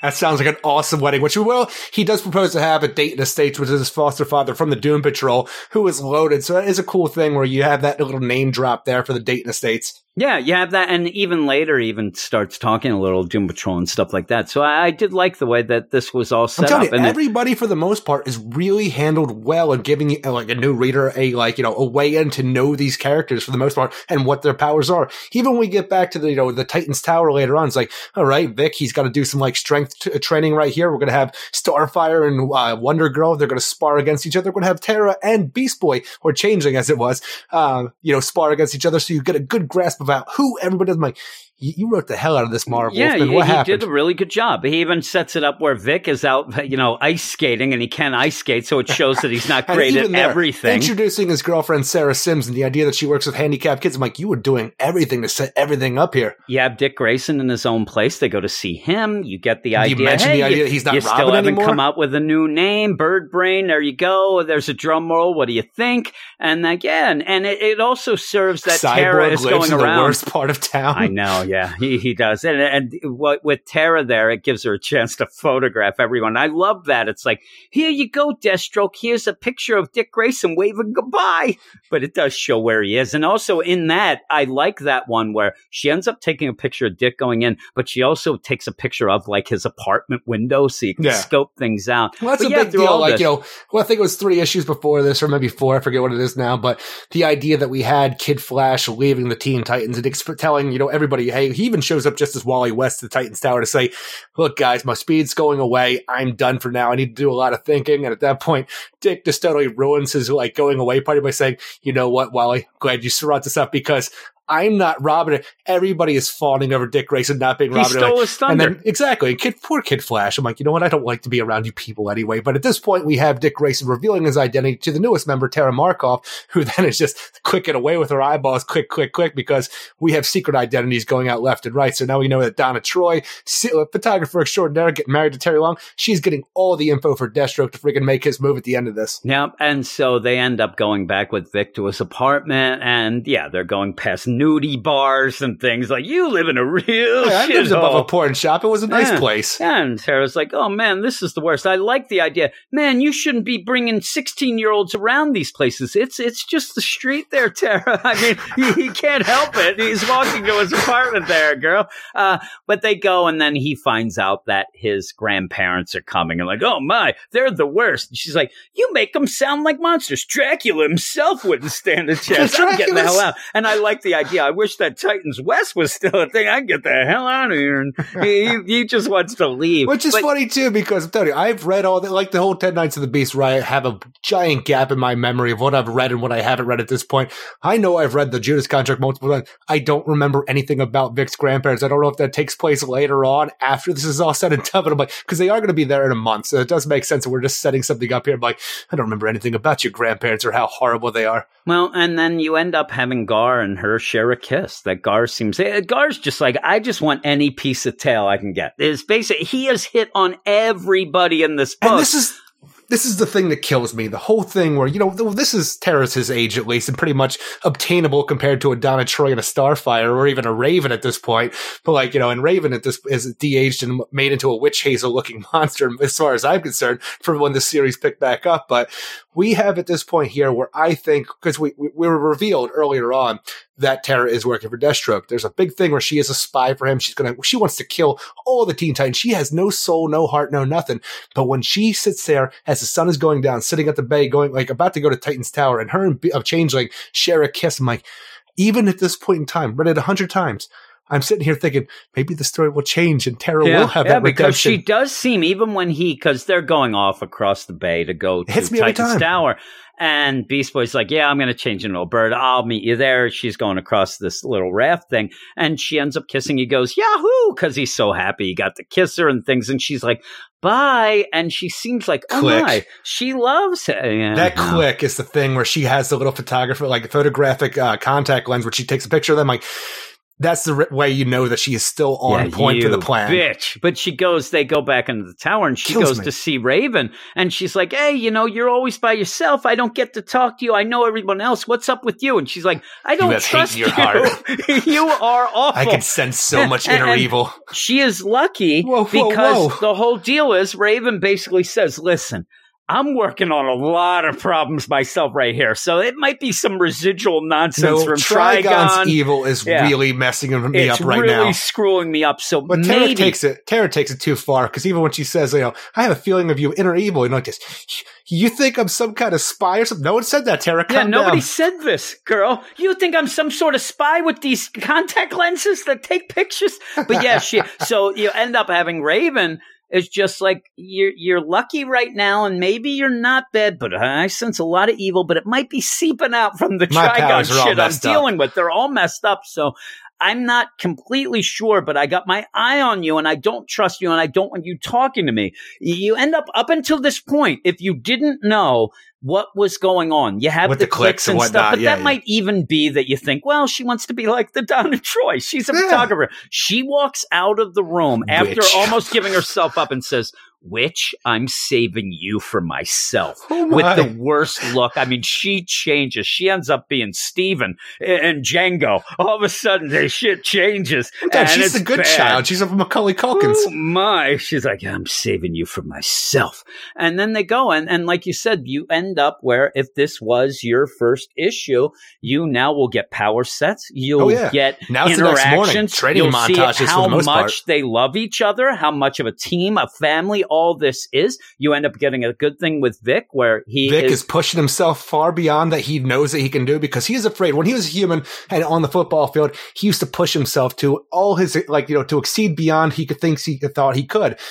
Since he's been cyborg, he thinks the machine has a limit. This is what I can do. He pushes the magnetic, weight that he's dealing from 4.5 tons to 5 tons, and is able not only to lift it, but then break it. Terrible, who is fitting putting the bill up for this whole thing, but destroys this weight thing and is so happy with himself because he realized at this point in time, he is more than the machine that he's become now. He can be going back to the human aspect where he can push himself beyond his, expectations. And I like it because they're actually taking, readings of the cybernetics and saying, you're going to push too hard, and he's like, no, I'm going to human this crap. But I still don't like Changeling and Beast Boy and all that stuff because I'm telling you, there hasn't been much character development to him over the last 30-some years.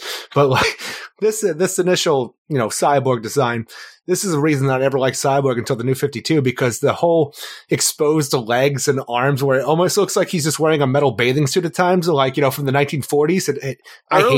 Earlier he had a cap on when he was ice skating. And the thing that actually surprised me is earlier when his girlfriend's like, I thought you were an athlete. He's like, yeah, no mention of the footballs there. He's like, I used to broad jump and the shot put. I'm like, come on now. You know what? That might be something I'm not even thinking about, where he was just I think he was just like a track and field guy and all that. But yeah, he goes with that. And it's funny here where he is he's a little bit, now there's an odd number of guys, especially with Dick Grayson not there and stuff like that. So Cyborg, his whole training, everybody else is fighting each other. He's just fighting his limits, Eric. That's right. But I think that he would have killed anybody too. But yeah, as they're going on, and you do have Tara in the background, like, oh my God, he's going to die. Click. Oh my click. But yeah, she's doing all that. And the next one is pretty much Gar's dream. You're going to have stick fighting Raven with Donna Wonder Troy Girl and Corey. Starfire, where he says we should get them in the mud wrestling immediately. I'm like, Yeah. I hate you, Gar. Oh, I hate you so much. That's what he's like. Man, we could get the mud wrestling going, and they're going, and Because they even think say, about the idea where we reboot into the New 52 in 2011.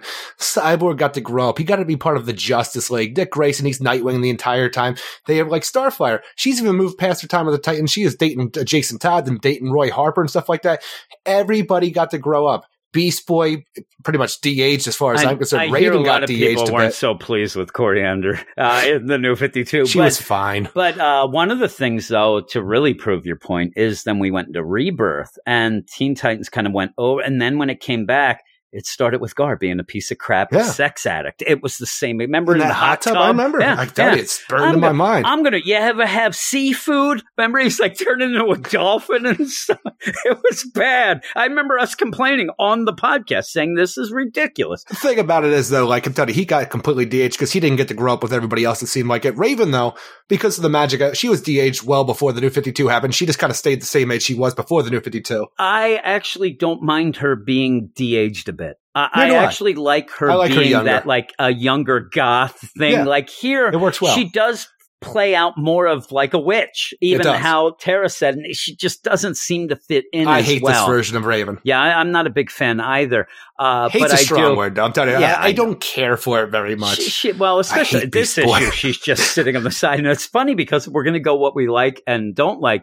I actually like that cyborg look. It always made me giggle. That's the thing is, I don't want to giggle at my heroes. It's almost like going back to the 10 Nights of the Beast. I'm telling you, though, just the idea that he has to have that silver leotard, like, that makes me laugh. Like, he's keeping with the brand. I love the New 52 redesign of him. Yeah, it is pretty cool. But they end up where you have Wonder Girl and Stargirl fighting, or Starfire fighting. I got you. What looks to be just like a bed mattress that's in the water. It's great, too, because you do have this whole thing where they have sparred 3 times before this, and Wonder Girl has been taken down by Starfire the last 2 times. She's been training in the secret this whole time. She's been working her way up for this next rematch. I like this whole idea that you have these 2 evenly matched members of the Teen Titans here who have this great camaraderie, because even after Donna Troy goes down and you have Starfire jump in the water after her, they're just hugging each other and Gar's being a piece of shit. And that's the thing. It isn't played up as TNA really either. No, it's not. For Gar it is. But, for everybody else, it really isn't. But, right there you have, Tara clicking away with her, I'm going to keep saying, but photographic contact lenses because there's ridiculous amounts. But like you have her documenting the fighting styles of Donna Troy and Starfire for Deathstroke later. And I'm like, that's great.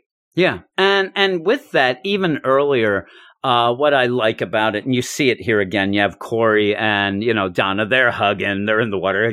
I think that, wasted good hugs. Beast Boy's off with his hands down his pants. But I did like, you get that family deal. He's like, what a waste of 2 perfectly good hugs. Oh my. But even earlier where you did have Donna talking to Tara, pretty much saying you're part of the family, welcome aboard. Well, even asked her to be a bridesmaid. Yeah. And that was really nice. Everybody has brought her into the family. It makes it so much worse the way they do it, because they do accept her and they do wonder. She just has no soul. Time, Jim, there is one of those weird Mandela effects where things do change and there is a redemption of Tara. I'm going to get somebody to draw something. I'm going to send George it Perez to you. There you go. There, George Perez did it. But yeah, now you have Tara and the alternate Beast Boy. ending. Yeah, really. Tara and Beast Boy are now going to spar and train.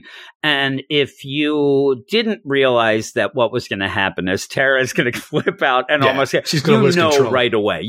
Right. And this is where you have Gar just talking trash. Because he talks so much trash. I'm telling you, and he just keeps turning into things to pretty much sexually assault Tara and tell her how much she's filled out. I'm like, you are a creep, Beast Boy. Well, I don't know how, or Changeling. I don't know why they kept you around besides for this weird sexual comedic relief. I mean, that's all he does. That's all he does. And he ends up. Like, you got cool powers changing different green animals. Fine. That's awesome. But you need to grow up a little bit, buddy.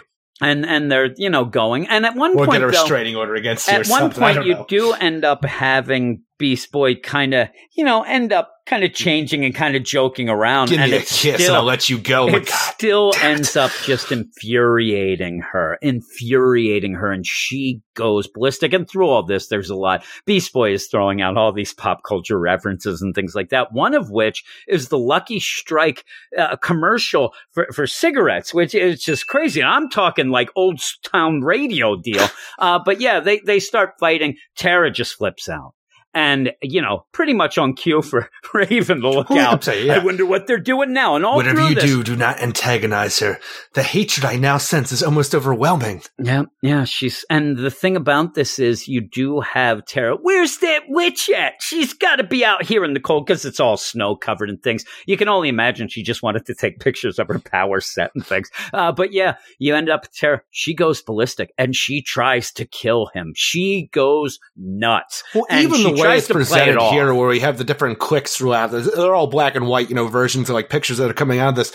When she loses her cool, now she's pretty much just seeing red and yellow. It feels like going through her eyes as if, like she just creates a tsunami of rocks around Gar. And with that, even later, what she is going to do is molten lava. She turns rocks into molten lava, and she's going to kill at that point Cyborg and Beast Boy.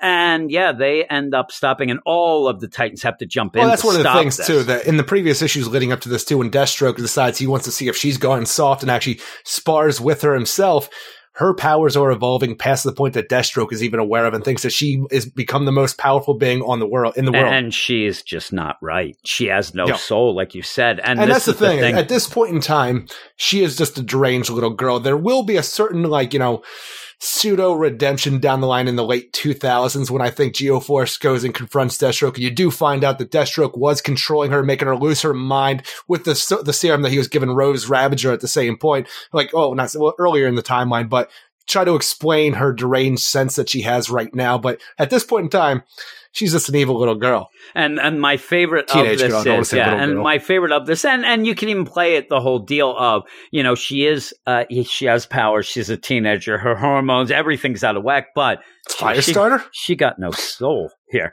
And what makes me laugh too is all this is going on. Raven just pops out of nowhere. I'll read her mind. I'll figure out what's going on in there. No, you can't do that. And she explains, I was captured and bad things were done to me. And when you make fun of me and stuff like that, I end up getting really mad and I get triggered. You gotta believe me. You guys do. are my friends. Maybe the only ones I have. I'd never do anything to hurt you. Please believe me. And Raven is just eyeballing the hell out of her, mean mugging her.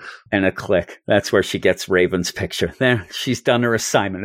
It's like a Deathstroke set her off. The Chateau Wilson and dress now up we're all gonna sexy go. for her daddy. Yeah, dresses up for him. He's pissed at first. He's like, you idiot. What are you doing? You almost ruined all of this with your nonsense. She's like, they're dumb idiots. She just is awful.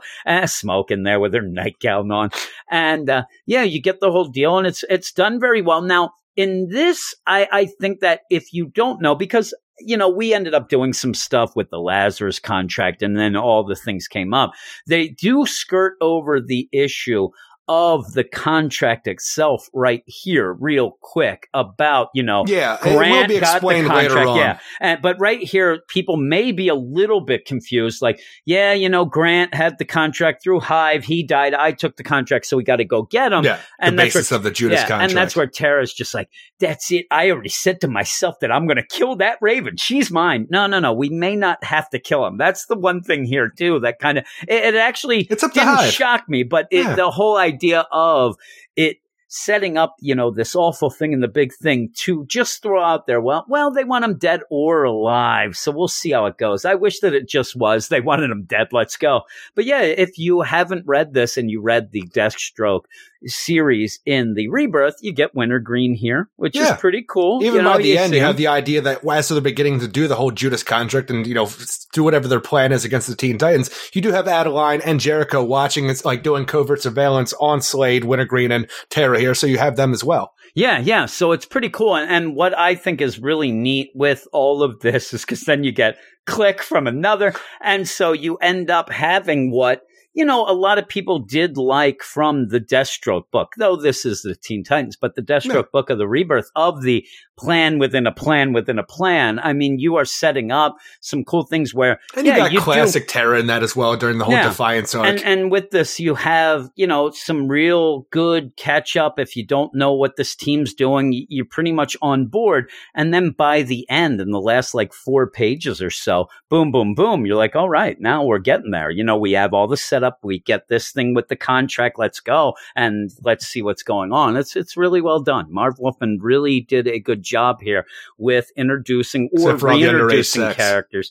Yeah, that and just, there are some things that are definitely of the time. Eric, also cocoa and peanut butter. Delicious. Nobody is going to eat that. If you're going to do anything, chocolate, cocoa, and peanut butter and fluff sandwich. If you're going to give me a fluffer nutter. So chocolate cocoa? Well, no. Well, hot chocolate. What do you mean by chocolate? Is what I'm saying. Hot chocolate. If you're having hot chocolate, but a fluffer nutter, then I'm down. Just peanut butter. So you got to have some marshmallows, and that's the makes it okay. Or peanut butter and jelly. I just don't like peanut butter by itself. I also would like some mashed potatoes there too. Some mashed potatoes. You're a weird dude. I ended up choking on mashed potatoes when I would grow up. I'd have How do you choke on mashed potatoes? You can choke on mashed potatoes. They get stuck in your throat just like that stupid peanut butter. It's awful. I hate peanut butter. And you really, just need to swallow better. I will eat creamy peanut butter, but there's no way in hell you're ever going to make me eat chunky peanut butter. I cannot stand it. I think it pretty much to me is somebody gives me chunky peanut butter. I'm like,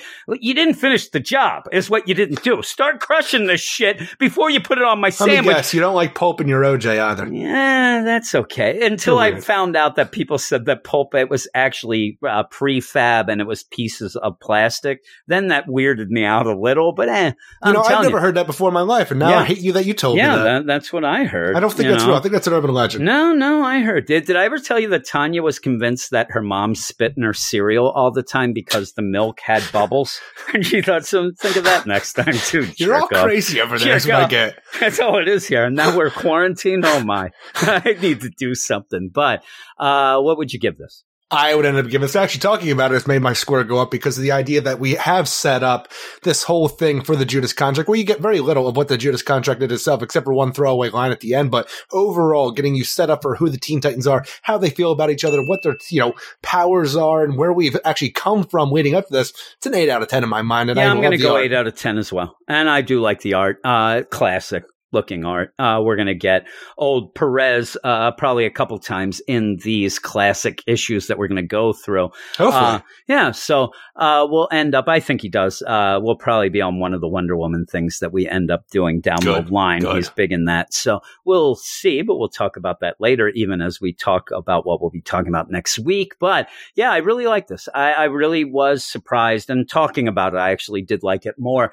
Reading it the first time with, me just sitting there, it took me a little to get through. It's very wordy. There's a lot of yakety yak, but the yakety yak's good. I do still think that they're being mean to Tara, but they're all mean to each other because you know why? That's what Marv Wolfman thinks kids do, is just sit there and shit talk each other. Yeah, and he'd be right. That's all they do. I should have, in the meantime, I should have gotten a sound effect of a camera being taken picture, and I pretend that I'm Tara taking your picture. I'm going to slice you. You're the witch. I'm telling you, the weird part is there was an old PBS. Actually, no, I'm not sure if it was actually a book series or a weird PBS thing, because now I'm thinking it was like Ghost Rider, but that's not the whole thing. Was it Paper Chase with John Houseman, maybe? I think there was a book series from when I was a kid, or maybe the whole thing where, I tell you, I don't remember what it was, but they would always just do, I don't know, you know what it was? I think it was a book series where the whole thing was this girl had a photographic memory, and she would just constantly say click for it to work. That's the only way it would work. She'd have to say click. And I'm like, oh, that's stupid. And that's all I kept thinking. And that's how she used her photographic memory. Yeah. It didn't work unless she said That's the thing is, I don't remember if it was a book series or a TV just show. Walking around yelling click all the time. Click, click, click. I think she was a detective, like a kid detective too. So I don't remember. This sounds like Harriet the Spy or something going on. With photographic memory. Yes, but we're going to go less memorable. We'll go off now to the next classic book. Well, he stares into the mirror, moosing up his hair, blows kisses to himself, and he really thinks that tear is tear. Well, that's just every shade. Looking for a star screen, or maybe a hubcap. Spends all his money buying all that crap. Well, that's just Eric Shea. Yes, Eric. I do have to admit, now that we're quarantined, I don't see much. There's only a couple things that do make me, and I'm being serious here, that make me happy in life. One of them is making fun of you. That is pretty much the best thing in my life. It makes me smile. That little song there ended up making me giggle to myself every time I hear it. And I'm not even saying it's just I bought a Starscream last night, Jim. That's why I like it. It makes me laugh. Also, it makes me laugh that I had to look up names, and Hubcap is just one. All right, Hubcap, that'll work. Yeah, that'll work just fine. All righty. Leather Daddy, that transformer didn't work. And that pretty much transforms from a businessman to a Party real animal. bad creep and then a inmate. That's the transition. He's a triple changer. He is, Eric. Not saying all leather daddies are bad, Eric. I want to let every leather daddy who listens to the podcast realize that I'm not against the leather daddies. I do have a bit of a leather fetish myself. I know. I've told you this. Nonstop. Yeah, I do like that. It's just that when you go and look, when you're allowed to look at porn, and I really did think that maybe with the quarantine, that might have been lifted. No, it's enforced. And so you go and you type in, you got to watch out what happens. In your mind, during this quarantine, you thought that watching pornography in your home, the ban would be lifted for some reason. Yeah. What else are you going to do? I mean, really, I'm all, I'm all verklempt over here. I just want to know, now up. that you have everybody in the house, now you want to watch pornography. I'm in a room here. It's called the podcasting room. And really, if you want to look at the lay of the land here, there is a reason why the screen of my computer is facing the far wall and not the door. I mean, I'm not a dummy. It's like you. Jess, if she comes home from work and you're there looking at the cam girls, you don't need that her is the worst part about the quarantine, right? really, because Jess has been home. She works from home now, so there's no Eric Shea alone time. Yeah, that stinks, right? See, that's why you need a podcasting room. And I say that it's called the bedroom. Air quotes, Eric, podcasting room. I did end up thinking that I had a way out of this, really, with what I was going to end up getting a hold of my man, Rob, and we were going to have the porn podcast. I thought that would be the way to do it. I'm just right? doing Remember research, when I was telling you all that? Oh, I know. Yeah, that's what I told you. I said, Mike, man, you need to watch we porn should do that this. bad. Yeah, it's research. Now I sound like, a really bad people. Yeah, you do. Right? Yeah, I don't need to sound like I'm a certain guitarist from The Who. I'm not allegedly. I'm not no Pete Townsend. Here we go, Eric. We're going to continue the fun here. Stop talking about all that bad stuff to talk about another classic. Normal stuff, Jim. Of the characters that we were picking, I was looking forward to this one of the most. I mean, a lot of the times you end up, Batman, I know all those stories. Look at me. I'm an old salt when it comes to Batman. And Eric over there, he's read almost that. But I wanted to maybe get the chance of talking about a Wally West Flash. This was my hope. Now, I ended up picking, the choices, and I tried to do not the best things. And really, I want to point that out. I probably didn't say that earlier. I don't know. But these aren't exactly, when you go to the polls, if you're on the Patreon, if you're there saying, they're saying that the Flash Rebirth that we're going to be talking about now is the best Flash. No, we're not saying that. We just ended up picking stories and then having this was never going to be the best of the best. A lot of times too, we wanted to keep these as shorter arcs just in case the new books come back and we can get back to the real stuff. Yeah, we don't need to just ditch something and some of these, like when we get to Aquaman. Know the conclusion to 10 Nights of the Beast now. Our next week, we'll be doing one of the books we'll be doing is Aquaman, and one of the bigger stories is Death of the Prince. Yeah. That's like 26 issues. It's like 28. We're never gonna get through that, and we're doing them every other week. I know. So hopefully the quarantine will be over by then. So a lot of these, just to say, these aren't necessarily the best of the best here. They were just random. But in the Flash things, because it's a Flash, I did think, okay, I have to have varied stories. I can't have all Wally. I can't have all Bart. Jay. I could, but it wouldn't have been good. So I ended up doing this. Well, the things were looking good.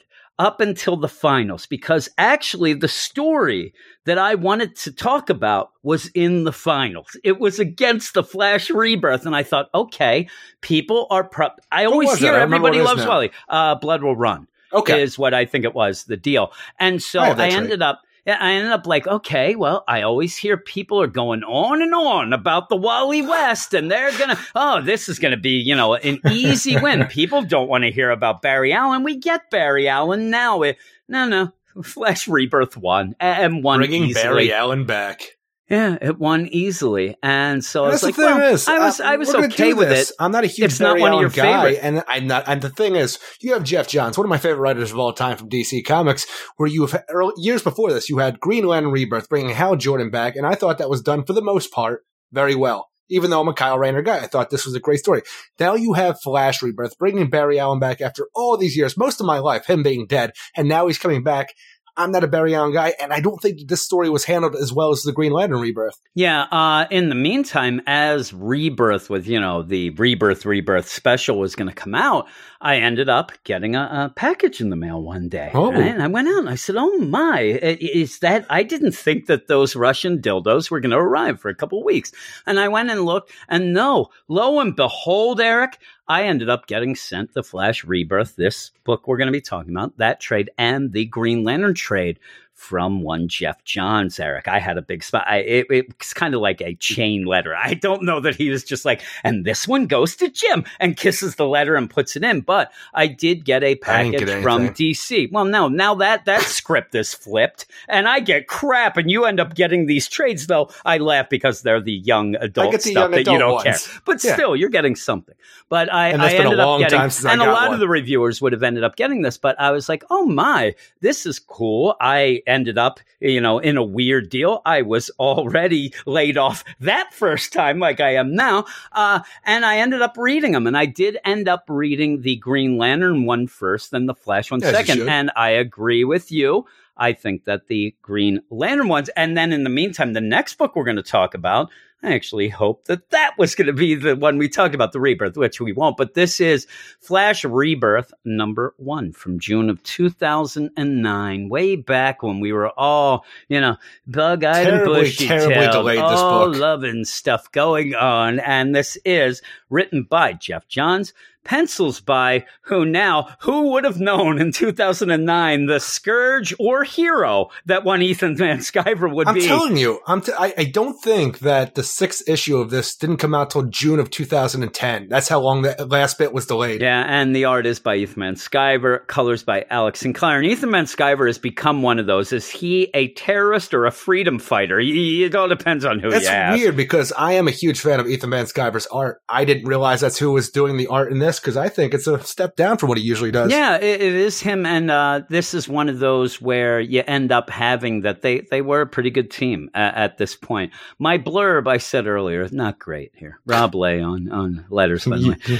Barry Allen's back, baby, and while most of us are happy about it, and most people are, he thinks something is wrong.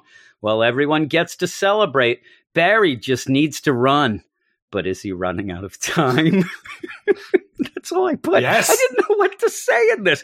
Not much happens. And we talked Barry about the Allen 10 Nights of the back, Beast. It turns out he's a party pooper. He should have stayed dead. Well, and this is funny because as what we're sacrifice doing did this, he make now? well, as we're doing this, we end up. It kind of does play well into what we left with Paradox in the Flash run of Joshua Williamson, where Paradox basically said, you were better dead. You were the savior. You came back. You didn't do anything better after coming back than what you already had done. You should. And it does seem like it's playing with this idea because Barry kind of gets the idea, but Barry also gets the idea that maybe this was a mistake. Maybe he popped out of the Speed Force. Well, why is he back? And the other people who have been taken by the Speed Force, they're not back. What is behind this whole thing? And it's almost like he doesn't want to settle down and really accept it because they may pop him back in. He doesn't know if this will last. Should I pick up my life again when I'm just going to be disappearing again? Who knows? What is the point of this whole deal? A lot of people, and when he came back and things like that, I mean, he was gone a long time. And so he's back. And this also is Jeff Johns explaining some things with the Speed Force. He's doing a lot in this. It's just the idea that after one issue, not a lot going on. Well, that's the worst part about this whole thing, that he's actually back before Flash Rebirth even happened. So, like, when we start this issue number 1, Barry's already been brought back to life, and he's just here trying to figure out, like, what's this present day all about now that I've been gone for so long? And even like, that, I was going to put that story, The Return of Barry Allen, I was going to put that story in as one of the choices, but I ended up, and I may have actually, but I put this, and this was the one. But yeah, you get this idea, and I'll tell you, it is good. It's not great, this start especially, and mainly it's because you are playing it. And when you were reading it back in the day, it would have been something even more, because pretty much this is kind of giving you the idea, okay, well, Barry's going to be our Flash now.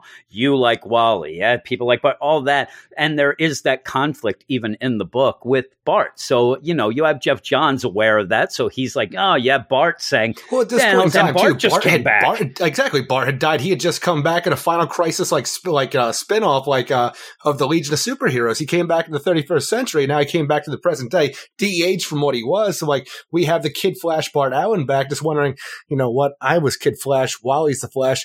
Barry Allen might be my grandfather, but he'd been dead for a long time. What does he have the right to come back and just take over everything again? And I think that, you know, honestly, it's because of Max Mercury not coming back, and he's pissed about that. Yeah, and it's also, though, in my mind, it's a little meta, too, as the idea of, you know, how dare you bring Barry? Wally has been our Flash for all this time, and things like that. Well, as we're going, and then obviously also this is leading towards the Flashpoint, then the New 52, where Wally will even the idea go where away. This leads to, Blackest Night as well, for the idea that all the heroes who have been brought back to life are the reason behind this whole thing and are going to become Black Lantern. So you have Hal Jordan and Barry Allen, two of the big ones right there, besides for like a Superman and other characters like that. Yeah, and so you get, and you have some fun here where Jeff Johns does go off to a lot of the things he's written, the whole DCU. You have the JSA. You end up having Jay Garrick almost do a, you know, Barry is my, that's great. Hope that's one of the best parts love. of this book, and the whole idea looking back to where Jay Garrick, being the first Flash, was talking about how Barry Allen was the first Flash because he was my Flash. Even when I wanted to give things up after, we had all retired at this point, when I saw him, when, the worlds and stuff like that were opening up and he came through, he inspired me to keep running. And that's why he's always going to be the Flash in Jay's mind. And I liked it too when you have Stargirl. Hey there, what you talking about? You were running way before him. And then she has to explain, or he has to explain to her. But I like that everybody around, they're going to have a big, to do in Central City. They're going to have, and he explains the whole deal is like, it was Central City was frozen and you ended up having Barry save us. No, and all Keystone that stuff. City was frozen. Yeah. So they have all this stuff going on, and then you get the twin deals. And while this is going, everybody everywhere is going to celebrate. Just celebrating the return while we of the see Flash. People dying horrifically in the backgrounds as, villains and people coming back and things like that are ending up being slaughtered and dying and stuff. And also Wildcat ends up, trying to eat. Yeah, I have a lot of stuff going on that I like. It's just, it's very quick. It's very much like, this feels like almost like the Rebirth special. Like you're just getting a glimpse in the day of the life of a bunch of different people as you go. And once you get to Barry, I liked everything. Then you get to Barry, it's kind of a little downer. He isn't that exciting. I like to say the idea that, when you get to Barry, it's a downer. But even when you start out, when you have this whole thing where you have a mysterious point of view character coming into the Central City crime lab, people being just sliced up. And that you have these two crime lab, scientists working on something, and they realize the person who they're arrested for a murder, he's not the guy. But this is not how things work in Central City. And this is one of the bits where, since Barry Allen's been gone, things seem to have taken a little bit of a dark turn for the city, because we're going to make it so this guy is the guy we want, because we need to close this case no matter what. So this point of view person coming in with his lightning bolt scepter comes in, slices these two lab technicians up, and then recreate Barry Allen's experiment that, when the lightning came in and made him the Flash. So the person who this is, Bart Thawne, gets to recreate the thing and become, get the Speed Force powers. Yeah, and he even says, I brought you back, all this stuff with it. And even with that, you do have,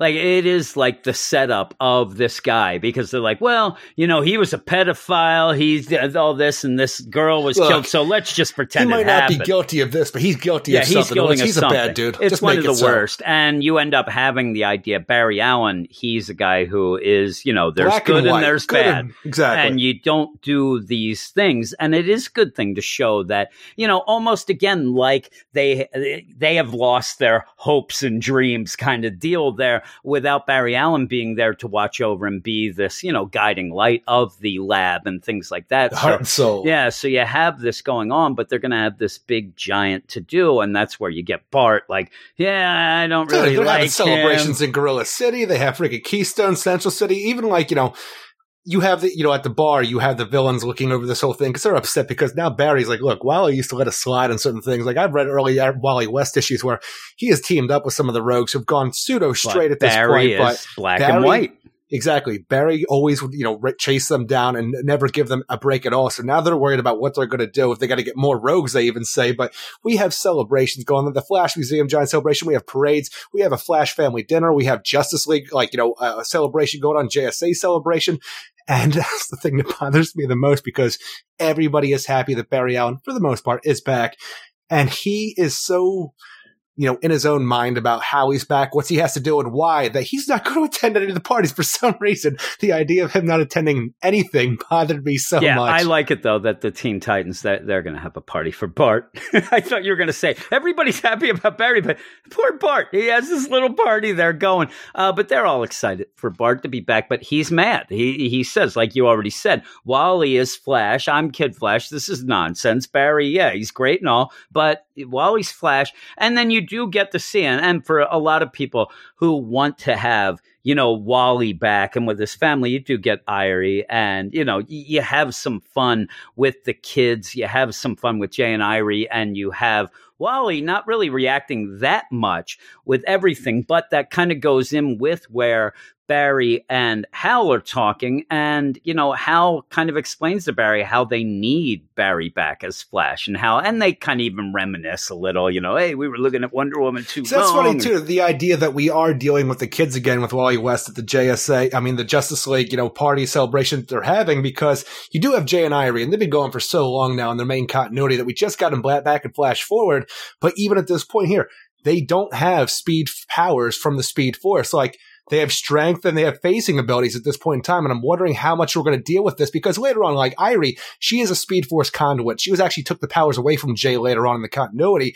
And she they become aged up, de-aged, different things throughout the time. But I'm wondering how much we're going to play at the idea that they have different aspects of powers. Well, I like it here. I like it here doing it, because that does set Wally a little back with them, because he says, listen, I have some problems here. If they were speedsters, that's something I know. I can deal with. I can help them. We got phasers, we got super strength. What am I doing with this? And they're, typical twins there, just screaming and yelling at each other and fighting, and they're cute as hell. But yeah, you end up where Barry, and I actually also really like where Barry goes into the Flash Museum. He's looking around. He's like, things are the same, but they're different. What's been going on since he's been gone? And Hal shows up and thinks that Barry is going to be off. Like, I know, it's awful. Like all these people, with their phones and stuff.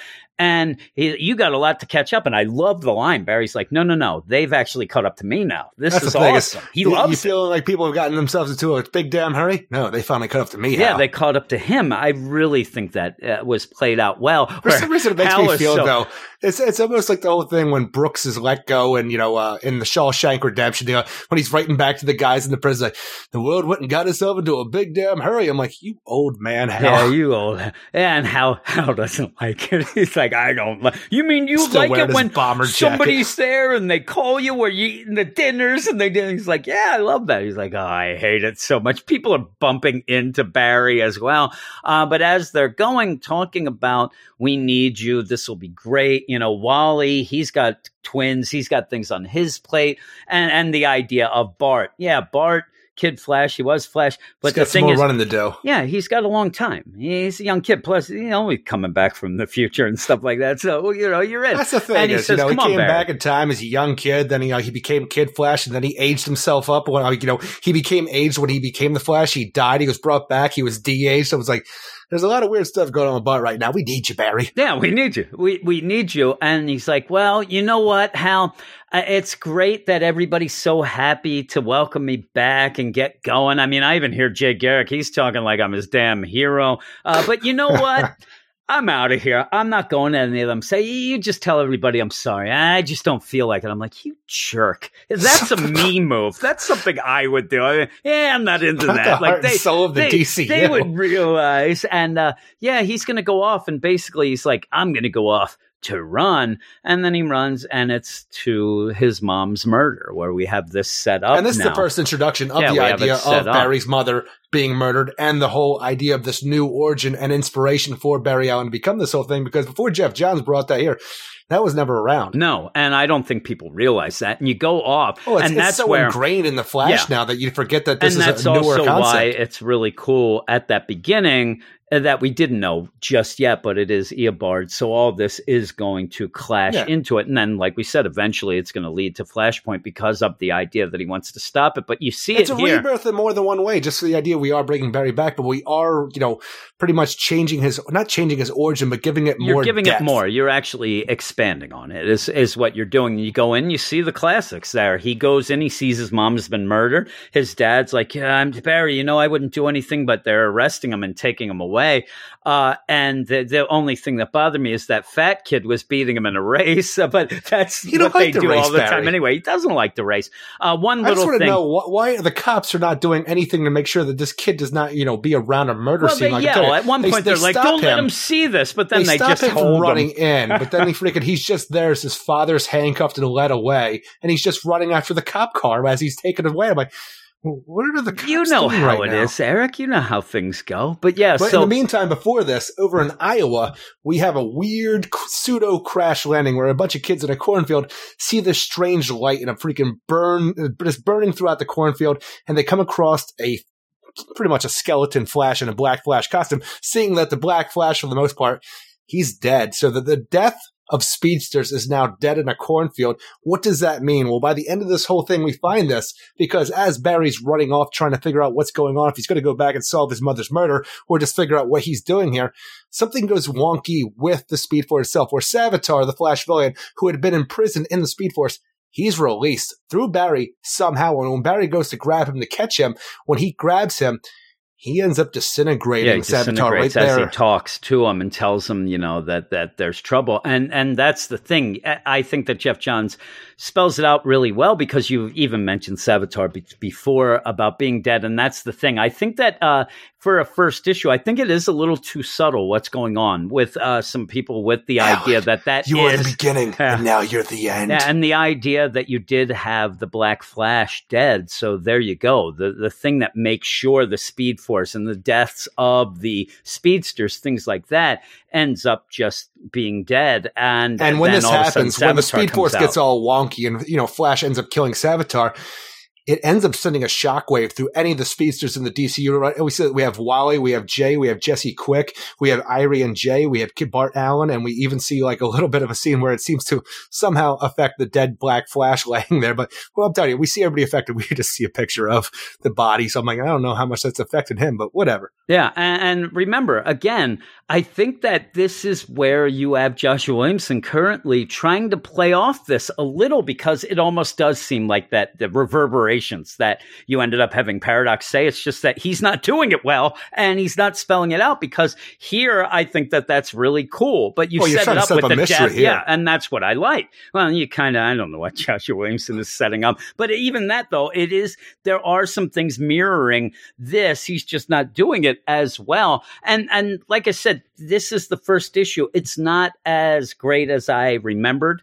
But it's still good, and a lot gets set up. I even like when you have Jay Garrick, where he's I'm telling you, everything about this, everybody who's not Barry Allen is the best part of the book. Yeah, well, I like when you have Jay. He's like, that's when I ended up running with Barry. And he said, come on, Mr. Garrick. Oh, he called you Mr. Garrick? Yeah, he always did. But Wally, he called me Jay. And I was just like, it was kind of a neat little differentiating thing between them about the respectful, Barry Allen. And you get to see Arsenal. You get to see a bunch of things going through here that I really did like. That's Red Arrow now. You get Ma there, where she's like, hey there, no eating the hot dogs until Barry gets here, Ted. I like that. I liked all of these things. But like you said, when you get to Barry Allen, he's like, I ain't going to that party and go off. Well, I even love the parts of the villains where you have Abracadabra realizing what's going on. He's pulling the old Flash puppet out of storage, like, time to dust this gem off. You have You got Dr. Alchemy looking at the newspaper. You even have the rogues sitting at the bar like, we're going to need more rogues with all this stuff Yeah, the going rogues on. are pretty good there, too. But yeah, I like when he's pulling out that puppet. He's like, let's dust you up. I'm like, really? You were going with that? And you're looking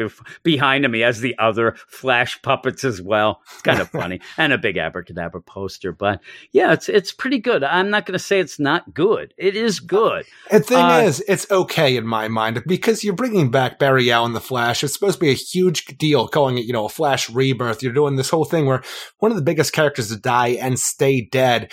And here he is just out of nowhere and you don't even get to see him coming back. And you're just setting up a mystery where pretty much for the most part, you do get some things that intrigue you to keep coming back. But I don't think it's the strongest issue overall. Now, what would you give it?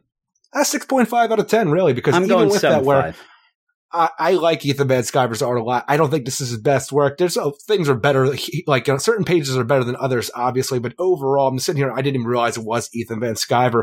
And it's just, we're dealing with so many people in the background where you want to deal with Wally and Bart and stuff like that. Jay Garrick, anybody has a speedster and who has been inspired by Barry, but when they're just talking about old things and it's better than we're actually dealing with Barry being back, it just feels like a problem in my mind. It's just the setup. And I think that it is the setup to be like, oh man, look at how many people love him and how many people don't and what, to get the deal. And that's, it's kind of like the victory lap even, but it's good because it's at the beginning to set it up. I'll give it a 7.5. The art, like you said, there's some that looks really good and it's very detailed. I mean, I'm paging page through has right times. now, and I'm just looking at some pages where it seems like some things were just kind of rushed while others look amazing. Well, like you said, at points then it became, delayed. So maybe it was having problems from the beginning because of how many characters and how many pages. After issue 3, everything was delayed because it also is an oversized deal. It's like 35 pages. So it's not the, standard deal. So maybe there was some problems with that. But yeah, I'm going to give it a 7.5 and I do like it. Again, I liked it less than that first time I read it when Jeff Johns sent it to me. 6.8. I don't know. For some reason, maybe I am being a little harsh for this whole thing. It's just because it's not your Flash, huh? No, it's just that I was not a fan of this when it really came out as much as I was with the Green Lantern rebirth because I liked Kyle Rayner. The idea of Hal coming back was not a huge thing in my mind, even though I had followed him through the Spectre when he became the Spectre and different things like that. But that felt huge when that came out. Then we have the Flash rebirth, where I have Barry Allen coming back, and it does feel like a huge thing. You have this character that made a sacrifice, and this first issue did not grab me the first time. It didn't grab me the first time, like this time either. And maybe it's because Hal's coming back a different way. He's coming back, you got to see it. Yeah, well, I'm saying that's the thing is too with that is it's another situation altogether because even when Hal was coming back, he was came back de-aged, but you never actually went without having Hal because even in the whole thing when he became Parallax, he was a villain for a while. Then he died. Then he became the Spectre. He had his own Spectre series. Hal was dead, but he was never really away. Barry. It's huge. I'm telling you, the only thing I can really remember Barry coming back for anything was during Kevin Smith's Green Arrow Quiver run in the beginning to bring Green Arrow back because Parallax had recreated Oliver's. Yeah, he recreated Ollie's body, but the problem was he came back a hollow. He didn't have a soul, so we actually had to go to heaven to get Oliver and convince him to come back. And that's another thing where you have Oliver and Barry Allen hanging out in heaven together. But here you find out that, Barry says, yeah, he was in the Speed Force, and this became something bigger than himself. It wasn't exactly like a heaven scenario, so it kind of feels weird. And it actually, I think that Jeff Johns was trying to give you, kind of writing that in, but also giving you an idea that being stuck in the Speed Force wasn't exactly no heaven either. Yeah. So I think that he really wanted to point that out. So maybe it just feels different just coming back to this because we didn't have Barry for so long, and even when we have him here, you don't really have a lot of him except for it's because him talking about his problems with people with Hal. And again, you're getting Barry Allen back, just Barry Allen. When you get Hal back, you're getting Hal back, the Hal that you had before Spectre. Well, not even that. It was an epic story where he even did the same thing where, we are introducing a new origin or a deeper origin for Barry Allen here with the death of his mother and Eobard Thawne and the connection that we have there. He did the same thing with Green Lantern Rebirth where you introduced the idea that when Hal became evil, which we'll talk about for the next issue, but it was actually because of the yellow entity Parallax. He wasn't his fault. He was against his will. So you are, broadening that whole background with each of the Rebirth stories. But I just felt like that first, that's Green why Lantern Rebirth I think better. that the Green Lantern Rebirth made the character great again. And it didn't feel like Barry, a mystery. He's back. It felt like the beginning of an action adventure flick, and this feels like the beginning of a mystery. Well, it goes with the cop, Eric. He's a cop. You got Hal. He's the test pilot. He's a test pilot. He's a space cop. Yeah, I don't know. He doesn't do a lot of space copping. He does a lot of punching. He does a lot of boxing glove punching and trains. But we're going to go off to that next book that you were talking about right now.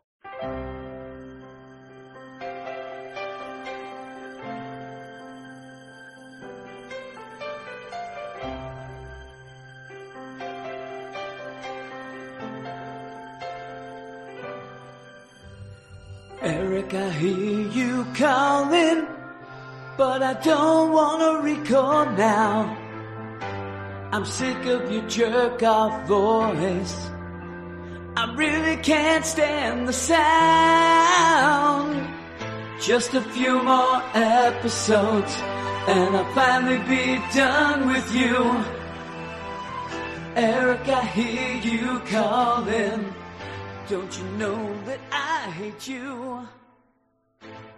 Eric, I hate you. All right, Eric, we're back. We're back with some things there. A little bit of a tribute to you there. Makes sense. You can tell my throat was ripped apart when I was doing that. That was way That's back. not normal to me. That was way back, Eric. Oh, my, that's back in the day singing. But we're here to talk about what you were alluding to before. It's true. And what is it? That is Green Lantern number 48, written by Ron Mars, with art by Bill Willingham, Romeo Tanghal, Robert Campanella, Anthony Tolan, and Albert de Guzman. From January 1994, Emerald Twilight Part 1. Hal Jordan's returned to his hometown to find it destroyed by Mongul and the cyborg Superman, but is it really gone? With the power of his ring and his ultimate willpower, Hal plans on bringing everything back to the way it was, maybe even better, but after his ring runs out of charge, the Guardians seem to want to punish Hal for using his ring in this way, and Hal plans on making the Guardians pay for taking it away, and taking away his chance to fix what has happened to not only the people he loved, but everyone in Coast City. Yeah. And I like this. I think I liked it more than you. Now, you told me before we started the idea that you read a lot before this and how this kind of changes things. Well, it's I'm such just a weird going into idea. this. I never read any of that other stuff. This is issue number 48, and issue number 46 was the Reign of the Superman tie-in, where Hal does go and take on Mongul, and then Superman goes and takes on Cyborg Superman, where you do have the idea where he's kind of avenged everybody. Like, obviously he's not going to get over it right away, but he has avenged the people of Coast City for what Mongul and Cyborg Superman has done. And then after that, issue number 47, he goes off and has an adventure with, Green Arrow. And by the end of that issue, it feels like he's got to look forward. He has to stop looking towards the past, and almost an idea of moving on from what's happening. Yes, it's terrible. It's tragic, but he can't live in the past and has to move on. We get in issue number 48, and now he is just sitting in It's a new writer, and like you said, the book was tanking. Nobody cared. That's the thing is, the book was doing very poorly. People didn't care about Green Lantern anymore, and DC decided that they had to go into a new direction. And originally, if you go back, there's different things where in the solicitations going forward from number 47, the story is completely different than what we got for when Ron Mars came on for this Emerald Twilight, where there would be evil guardians and Hal would have to go up against it. And actually, he did go into the power battery and became an entity a lot like the Ion, which Kyle Rayner would be later on, where he wouldn't need a ring anymore.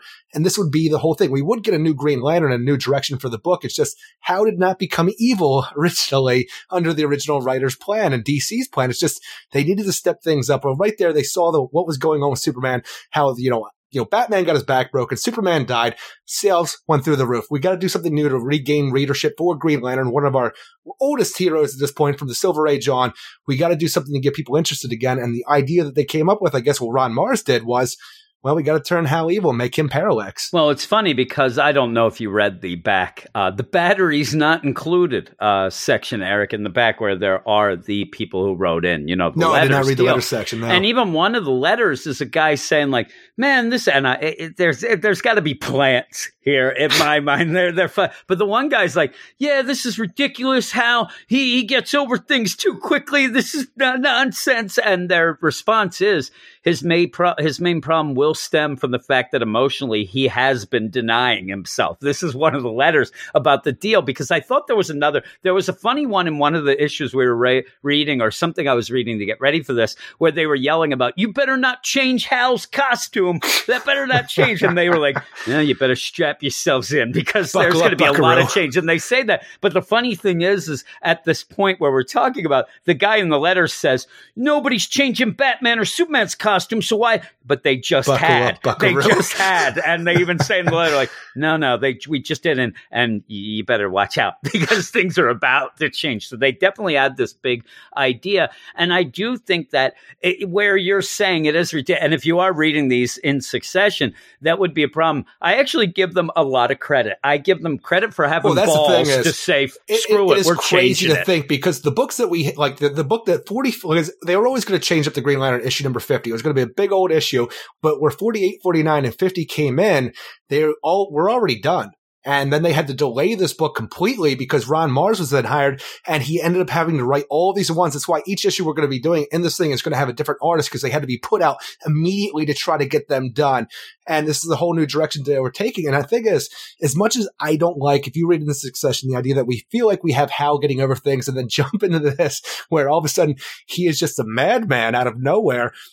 It did more for the book and the character, I think, going in this direction, really liked because it gave us a lot more to deal with. We got Kyle Rayner out of it, which is my favorite Green Lantern. But even that, the idea that we have Hal Jordan, who was the greatest Green Lantern of all time, become evil. And even later on, where Jeff Johns wanted to grab a hold of it and create the emotional spectrum, where the entity Parallax was not, Hal Jordan, it was the entity inside him making him do this. Even explaining away for when this volume 3 of the Green Lantern started, and Hal had the freaking, the silver fox lining on the side.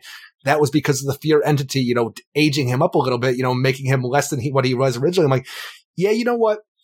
I don't think that this first one that we're dealing with Hal Jordan, is the greatest in succession. But from what we get out of it, it did so much more for the character than I think that we would have gotten if we would have continued on with DC's original path. Yeah, they would have just gotten back to him just doing things. I mean, you said he went off with the Green Arrow and he's like, hey, everything's back. I like this. And I like the setup of this issue because reading it now, I know he goes crazy.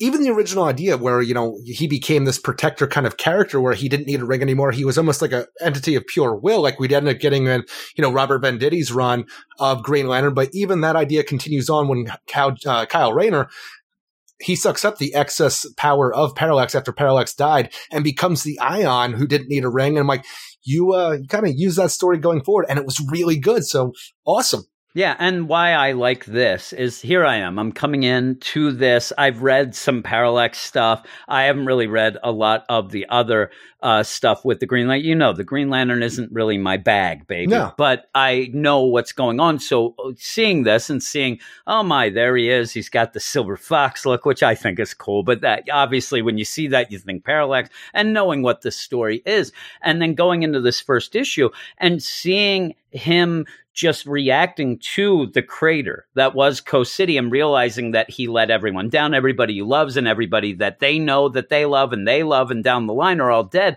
and going through this and seeing him trying to work out his problems in a crazy way, but seeing him try to work out. And I think that the thing that really got me. Everybody he really loves, though, they're fine. They weren't in Coast City at the time. But still, he blames because there he is, the protector of Coast City, and it's now a crater. And I love this idea where he, and I think that it's done very well, where he starts off with his dad. And you get in the thing where when you're going through this, in my mind, this is how I'm going through. I'm like, okay, he's making constructs eventually of the whole city. That's where he decides, I can bring it all back. I can be a god. And you're like, whoa. I knew a guy who played God once, Eric, our whole joke with Frankenstein. But I love the idea that he brings back his dad, and you're trying to think, okay, he's going to be able to work out his problems here because he's making the construct. And the construct, he's crazy. He's insane. Whole thing, I like to try to make it work out in my mind a little bit, where Hal Jordan does return to the crater. And once he is there, then his mind starts to the guilt starts coming in, and it actually makes him have to deal with the idea. Not even the idea where we leave last issue where I got to move on now past. Now that it's in your face, it's a little harder to do. And that he does have this ring that has the ability to do anything you want as long as you have the willpower. And he knows he has the strongest willpower. So why can't he recreate Coast City and all the people not only was lost here, but everybody he's ever lost? Why can't he do this? So when he first brings back his father and having the talk, this essentially, is why the sanctuary didn't work and the freaking, the heroes in crisis, because this is what we get here. This is, we get him creating his father again and him just realizing and calling himself a piece of shit from his father. That's basically what it is. And I think that there's more. It's crazy because you sit there and think, how, why can't you just make your dad come back and say, all right, buddy boy?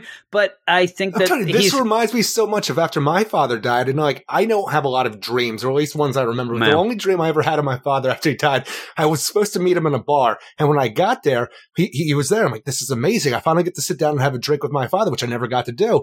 And during the course of this dream, he went and hung out with other people. Yeah, well, and then when I found out where he was, he had left and stiffed me with the bill. Exactly. I'm like, oh. But that's real. That's Eric. If you sit down on the couch here, Eric, let's talk. I mean, obviously you were mad at your dad for, not being there for you and then leaving without you being able to have a relationship with him. And so when you have this dream, that's your heart, Eric. That's not, and I'm not being a jokester. I'm saying that makes more sense in your mind. You sitting there now thinking of that, damn well, whether you want to admit it or not, that is the perfect dream to have of your dad, because that's what he did. That would be what he would do. And that's what you're upset about. It's the same with Hal. He can't even have his dad as a construct be nice to him because he knows that he wouldn't, and he has problems. And these aren't his Jack and freaking Jim on the back. Yeah. But you never gave me the time of day, Dad. And a lot of this is the problem. Head in the clouds, Hal. This is the thing is, it's Hal thinking about what his dad would have thought. And, he's not knowing exactly how his dad felt or did any, but this is how he went through it. It makes perfect sense. And then because of that, his dad walks away like he did. This is him, your dad walking away. And the whole thing of the crash, that's the bill. I'm a hero now. No thanks to you. Do you have any idea what the things I've done? It's like what, Hal? Didn't seem like it did Coast City much good. Ooh. And again, he probably, that's what his dad would think. Goodbye, in Hal. His mind. I've even though his dad, don't do it, Dad. Yeah. Even though his dad would probably be like, you know what, you did great, and I always let. But that isn't what Hal thinks, and this is him and his willpower trying to work through the this. Death of his father after this. Right in front I thought it was so good, and the best though is that's not the end of it. Because then when Hal decides he's going to be a god, then he makes his dad a nicer guy, because this is going to be when he's going to do it his way. Whole MO, where the whole thing is everything he wants to do after he gets the power it's played out great. Of the green power battery, the Green Lantern power battery. He becomes a god and wants to make things better in his image. And this is exactly where it starts at this point in time. And just think of the idea of I'm going to be a god now. So the hell with the awfulness. I'm going to make everything better. All the pain, not just for him, everybody else. And then when he does it, the battery runs out. That is so big that he's like, nothing can stop me. I'm a god now. I could do, the battery. How dare so funny they too, have dealing with this this battery? idea. I'm going to kill somebody. And back in the day, we're still dealing with the old continuity. Like I say, old continuity, but the original idea where you had a 24-hour charge to your ring. It's not like a amount of percentage you have left to your ring. You just have that day. 24 hours. Yeah. And I love the idea that that's the limitation. Then that Hal's like, screw this. I'm better than this. He's already in his mind thinks he's a god. That he can do better than anybody else. After this whole thing with his father, like he is the greatest Green Lantern, and he knows it. He is a cocky son of a bitch. So after that, when he just starts subconsciously recreating things, even after his construct with his father dies right in front of him, he starts talking to a girlfriend that he hasn't talked to in probably 20 years. Somebody he was his first love from high school. And the idea where he's even making up these ideas where I don't know if he knows this subconsciously, has heard things down the line, but this construct's talking to you did your best, Hal. We all loved you for that, stuff like that. Even though Hal was a dick to her. Yeah. He was like, look, I'm in high school. I want to move on. I don't want to be saddled down with one girlfriend. Everything is what he did is great. And they're all thinking it in his mind. She is telling him everything she wants to know. Even the idea where she's going to walk Hal to his parents' house where his mother's alive still, his father's alive still. Crazy. And they think he's the greatest thing since sliced bread right there. I'm like, yeah, this psychosis. This is why the Guardians don't let you do stuff like this, because it gets to you. And even like the little play where you do have Hal with the, the arm and the sling deal, when his dad first comes back and he's like, hey, what happened? You got your arm in the sling? You Mongo hurt done your messed him chicken up. wing? And he's like, yeah, it's getting better. It's getting better. And then when he comes back, because then he's just like, screw this. I'm making everything. And he ends up in the whole bubble goes over when he first talks to his dad. But then when he starts recreating the whole city and his dad is back again, it's funny too, because you end up where he talks to his mom as well afterwards. Yeah. Oh, you know how your dad is, and I got over him. You just time, will That's the heal all thing is, wounds. his idea of his mother is the other side of this whole thing, where she is his father was awful to him because that's what he believed. His mother is here to tell him pretty much what he came to the whole conclusion to last issue was, move forward. Look, you have memories of us. You have memories of everybody. Just move on. It's not good enough for Hal. It might take memories aren't time. enough. Yeah, and it might take time, but you always have those memories. But also the idea that he thinks that he's been wronged. He thinks all these things that he's not recognized by that. So he ends even up. if you go with the whole thing too, where not only is Coast City, like he has been beaten down, like him and Oliver haven't been the best friends. Like, yeah, they had the adventure in the last issue, but Carol done, like pretty much leaves him for good in the last issue too. Yeah, and the whole his thing. life is a shambles. I mean, it's destroyed now a whole city. And I do like where he makes, this whole, Coast City. He makes it in his image. Like you said, everybody's happy, even at the point where there's going to be little troubles that he can solve with like a cat in the tree, a classic deal. Like that's in my mind. He's like, yep. And that's the only problems I'll have to deal with, cats up in the tree. And I'll be the hero of everyone. And you even have the little thing where the girl's kissing the boy and like the classic deal there. Like this is like a 1950s Hal Jordan town where nothing goes wrong. It's like a Norman Pleasantville. Rockwell painting. Yeah, it is a Norman Rockwell painting indeed. And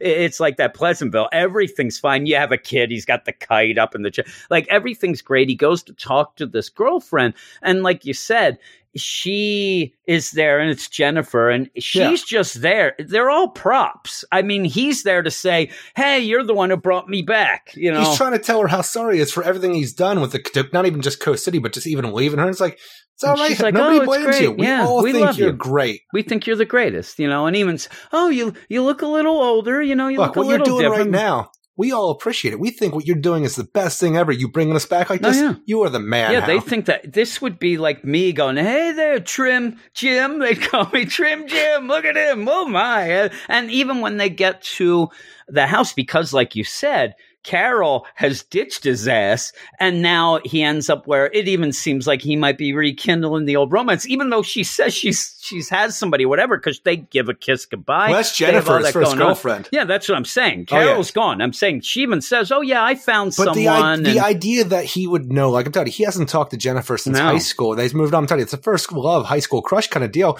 But like the idea that he's coming up with the things for her to say through his subconscious, through his willpower, where, oh no, I moved on, I got married, but we settled here in Coast City. I'm like, you're getting a little weird in your deep dive of this whole that's what I'm saying. And then he even here. still ends up kissing her goodbye and then looking like, oh man, there might be, what about her family? And everybody's dead. Well, he ain't bringing them back. But yeah, he goes back in and there's his dad. Now it's the nice dad. It's the dad who actually is going to tell him how proud he is and how great he's done. He even says, you know what, son, I should have said this a long time ago. What, Dad? What's wrong? Because he starts having, a headache or whatever. And it's because the ring runs out. And the rest of the Coast City fades away right in front of him before he can get his father to tell him he's proud of him. And right at this point, the ring's charge is gone. And we have a construct of one of the Guardians showing up to tell him pretty much, look, we have created this construct because you have used your power against what the Green Lanterns do right here for personal gain. And we're going to send you back to Oa for punishment right now. And the whole construct of this, Hal uses his ring to absorb this construct energy because he is furious. Like, personal gain. I have personal loss out the ass right now, you little freaking, blue gnomes. And the idea that he then shoves his ring into this construct just to absorb the rest of this so he has enough power to get back to Oa himself. And this is the point where I'm telling you, you have a bit of a psychosis with Hal Jordan coming back to his hometown and finding it in rubble and then creating all this I like this part of the book, but when you have Hal turn around after that, and you have the most sinister looking Hal Jordan you've ever seen I was going to say, that should have been the cliffhanger page. They shouldn't have went on, even though it's funny when I'm you go telling on. you, it just feels so out of place. But you're not going to like me when I get there. I'm like, you have created a villain right here. I'm like, I'm telling you, yes, he is hurting, but it's an overreaction. But you have already just turned him into a villain. At this point in time, I tell you, this is a complete tonal and character shift out of nowhere. Knowing what we know now, it's fine and it works great. But when this came out, because this is some of the first Green Lantern I actually read, because I used to buy weird, like we didn't have comic book shops in my town when this was coming out. And if we did, they were too far for me to get to. And I didn't have a lot of money. The only time I would end up getting stuff was like, sometimes if you had a spinner rack at a grocery store, but a lot of times when Kmart would have like older issues bundled together, stuff like that, I'd end up getting stuff like that where I started reading this and there was like a Parallax issue. So it was like probably a year or so after the fact when I ended up finally reading this.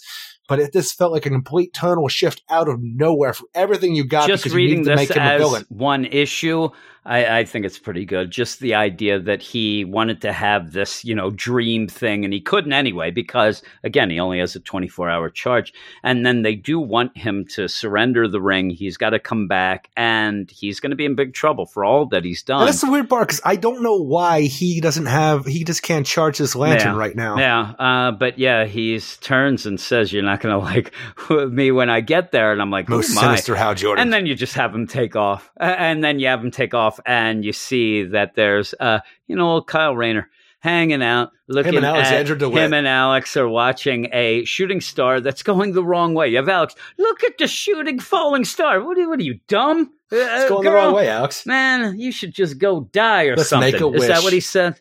No.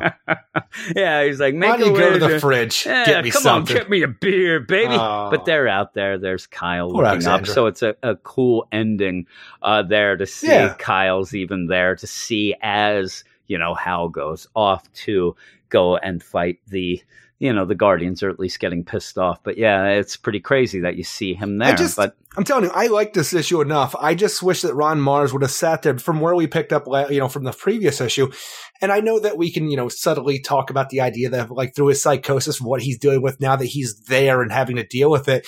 I just wish we could have dealt with the psychology a little bit more through like inner monologue or narration or just even captions or something online to get us to the point where he just flips out by the end. Nice thing was, or the real cool way that they played it was his piece of crap dad yelling at him at first when he's just there. Then he decides to be a god, recreate Coast City. And then there's the dad who's like, hey there, let's go. And just the idea that the ring runs out of charge. Then the Guardian says you're in trouble coming back. I think that's where he snaps of like, you're all holding me back. This 24-hour nonsense monsters. charge, you little monsters. You're always meddling in things. You and forgive me for having loss when you say, you know what I mean? Like the whole gain and loss deal that they say where he freaks out. I just think that this is just him snapping and having enough. I'm done with you. You have violated our most sacred again, canon. You have used your ring for personal gain. And like Jordan. you said, gain, I've lost. And the idea when he does say, I'm basically a god now. And then to have these people, That's all no, he you're wants. not just a god. You're actually in big trouble, and you're not even going to be a Green Lantern. And in my mind, they're going to take his ring. He's not going to be. So he has to just go nuts. Oh, because we see he is a guy here who likes to take the blame on himself. Like he's there making a whole city so that they can pretty much say that he did nothing wrong and he's great. So when it all breaks down and they say, you're going to be on trial, you're in big trouble. He just snaps. No, I'm a god. You guys are the problem, and I'm going to come back and I'm going to wreck house. I thought it was done really well. Again, though, I didn't read the couple issues before. I read this issue, knowing what I knew going into this. I thought it was great. I really was shocked I do like the how finale. much I liked it. The final bit where Hal does fly off to go to, fly to Oa. It's like, we have a little bit of a caption here. Some time ago, a man dropped from the stars. He was dying. His last act was to bequeath Hal Jordan a wondrous ring. The power of the ring knows few structures. Truly, it is bounded only by the will of the bearer. With such a ring, you could do anything if you wanted it badly enough. Yeah. And that's a great and the funny right thing is, that's the thing at the very beginning. Hal even tells you that same deal. Yeah, I got a ring from a guy. And it gets more sinister at the end the second time. Like, oh my, like he's real. And knowing what we know, I really think that it is even more powerful because you're like, okay, if you're reading this, oh man, how's going to go? But a lot of times in these comics, you think, well, they'll do this. Maybe they'll set him straight. He'll come to his senses on the way to that ain't happening. I don't want to spoil things for what we're going to do next with the Green Lantern. Just the idea that, okay, we have that sinister look that he gives us at the end now. Now he's going to fly to Oa and get some payback for this whole thing. He is going to kill so many people on his way to Oa. I will tell everyone, if you want to know, the next issue, he has a lot of rings on his fingers. Sure that's does. the classic picture of him. Yeah, no, they're not. And that's what happens. And I loved it. This was my favorite one. I'm so glad that we did good. This. And it's only a couple issues. I love what we get from it. Yeah. And so with all these, when we go, and we won't have a book of the week, I'll just tell you, I really enjoyed this. But we have some different things going on with these stories, with the idea that 10 Knights of the Beast, that builds a tension throughout. That's one that will continuously get attention of, can Batman stop KG Beast before all these things happen? So it does get better and better. And then you have like a Judas contract. I think that remains good throughout. Rebirth does get better as well. Like you said, the Flash Rebirth, because it's a mystery. This, though, this is a lot like the Green Lantern Rebirth, where it starts out as an action-adventure kind of thing. It gets you right into the whole thing. Yeah, it starts out slow with the idea that we have to recreate. You got to get in the mindset of Hal Jordan for where he is, where we're going to go for the next 3 issues. And it can contradict a little bit from what we did before, but I think that Ron Mars did a cool thing for coming on. He had no time. He had to write these next 3 issues all at once. I heard a thing that he wrote this one in between sets at a Peter Gabriel concert, but that's what I've heard. I tell you, I like this a lot because what we get, and this is where I essentially started a lot of DC Comics rated for the Green Lantern, and my love for the Green Lantern in general, even going to Kyle Rayner and continuing on from there. It's just weird at times. I can't give it a huge score, even though I love Green Lantern and I love what we got, like I just said, and I love the art because it's amazing. It's just, I would give it a 7 out of 10 just because of the tonal shift it takes out of nowhere to get where it needs to go. Yeah, I'm going 8.5. I really, really liked it. And what year was this? This was 1994. Okay, 1994. So yeah, you got a lot of the hits from Peter Gabriel during that concert. I was trying to figure what year was this? Are we talking Sledgehammers? And it's even, that would have been in the concert as well. Yeah. As Games Without Frontiers, Eric, stuff like that. I mean, really good stuff from that Peter Gabriel. Then disappeared for years. I didn't see him forever. But that is the end of the podcast. Like I said, we're not going to have a book of the week, but I'd like to thank everybody for joining us for this, and I hope that you like what we're doing now. Maybe because of this, maybe you will become a Green Lantern fan. Maybe I'll be more of one. Now, because we did these books, Batman, Teen Titans, Green Lantern, Flash, next week, and we're going to continue these stories. This isn't just one and done. And I think that this was something that people had to hear the first episode to understand quite what we were doing. Some people were thinking we were going to do all of these trades all together in one deal. I started thinking, I'm like, oh wait, Jim doesn't plan on doing all this at once. No, we were doing one issue. I even had weird ideas. The whole idea was this is kind of pretending these books are coming out as we go, both, twice a month. We'll get the deal. So next week, we're going to be talking about a Superman story, a Wonder Woman, Aquaman, Green Arrow, and Justice League. These aren't set in stone yet. We're going to start doing the votes on the Patreon tomorrow. It'll be Sunday when you get this. If you're not on the Patreon, it'll already be going on the first round. But if you want to get involved, the voting's up with anybody in the Patreon. So if you're on the Patreon, you can go to the site and vote for all these stories. Not everybody seemed to realize that either. So Manship didn't even know what was going on, sending me weird things. But yeah, so if you want to get involved, but yeah, next week we'll be doing an issue from one of the bigger stories from those characters that I said. I will say them one more time if I can find my deal. Superman, Wonder Woman, Aquaman, Green Arrow, and Justice League. So we'll see what we're going to talk about. I like doing this. See right there. I ended up reading something that I hadn't read that I really, really enjoyed. And yeah, I like what they picked. I wish we were doing a Wally West story because I am a Barry Allen guy, but that's why I wanted to do something a little different. But hey, it's not up to us. It's up to the Patreons to pick. If you want to be a Wally West guy, anytime, I don't think it's really good to read Wally's initial, I think it was 1987 Flash run, because he starts out, Wally West is kind of a jerk for a long time. It's hard to read. That's like you, Eric. You were a jerk right away. So what the heck? I'd just go with you. I know. So really, there you go. But yeah, so I hope that you enjoy You have some kids. this Calm format. down, just like Wally. Yeah, eventually, we'll get the new books back. And I'm telling you, Eric will drop these books like a sack of potatoes. Those books come out next week.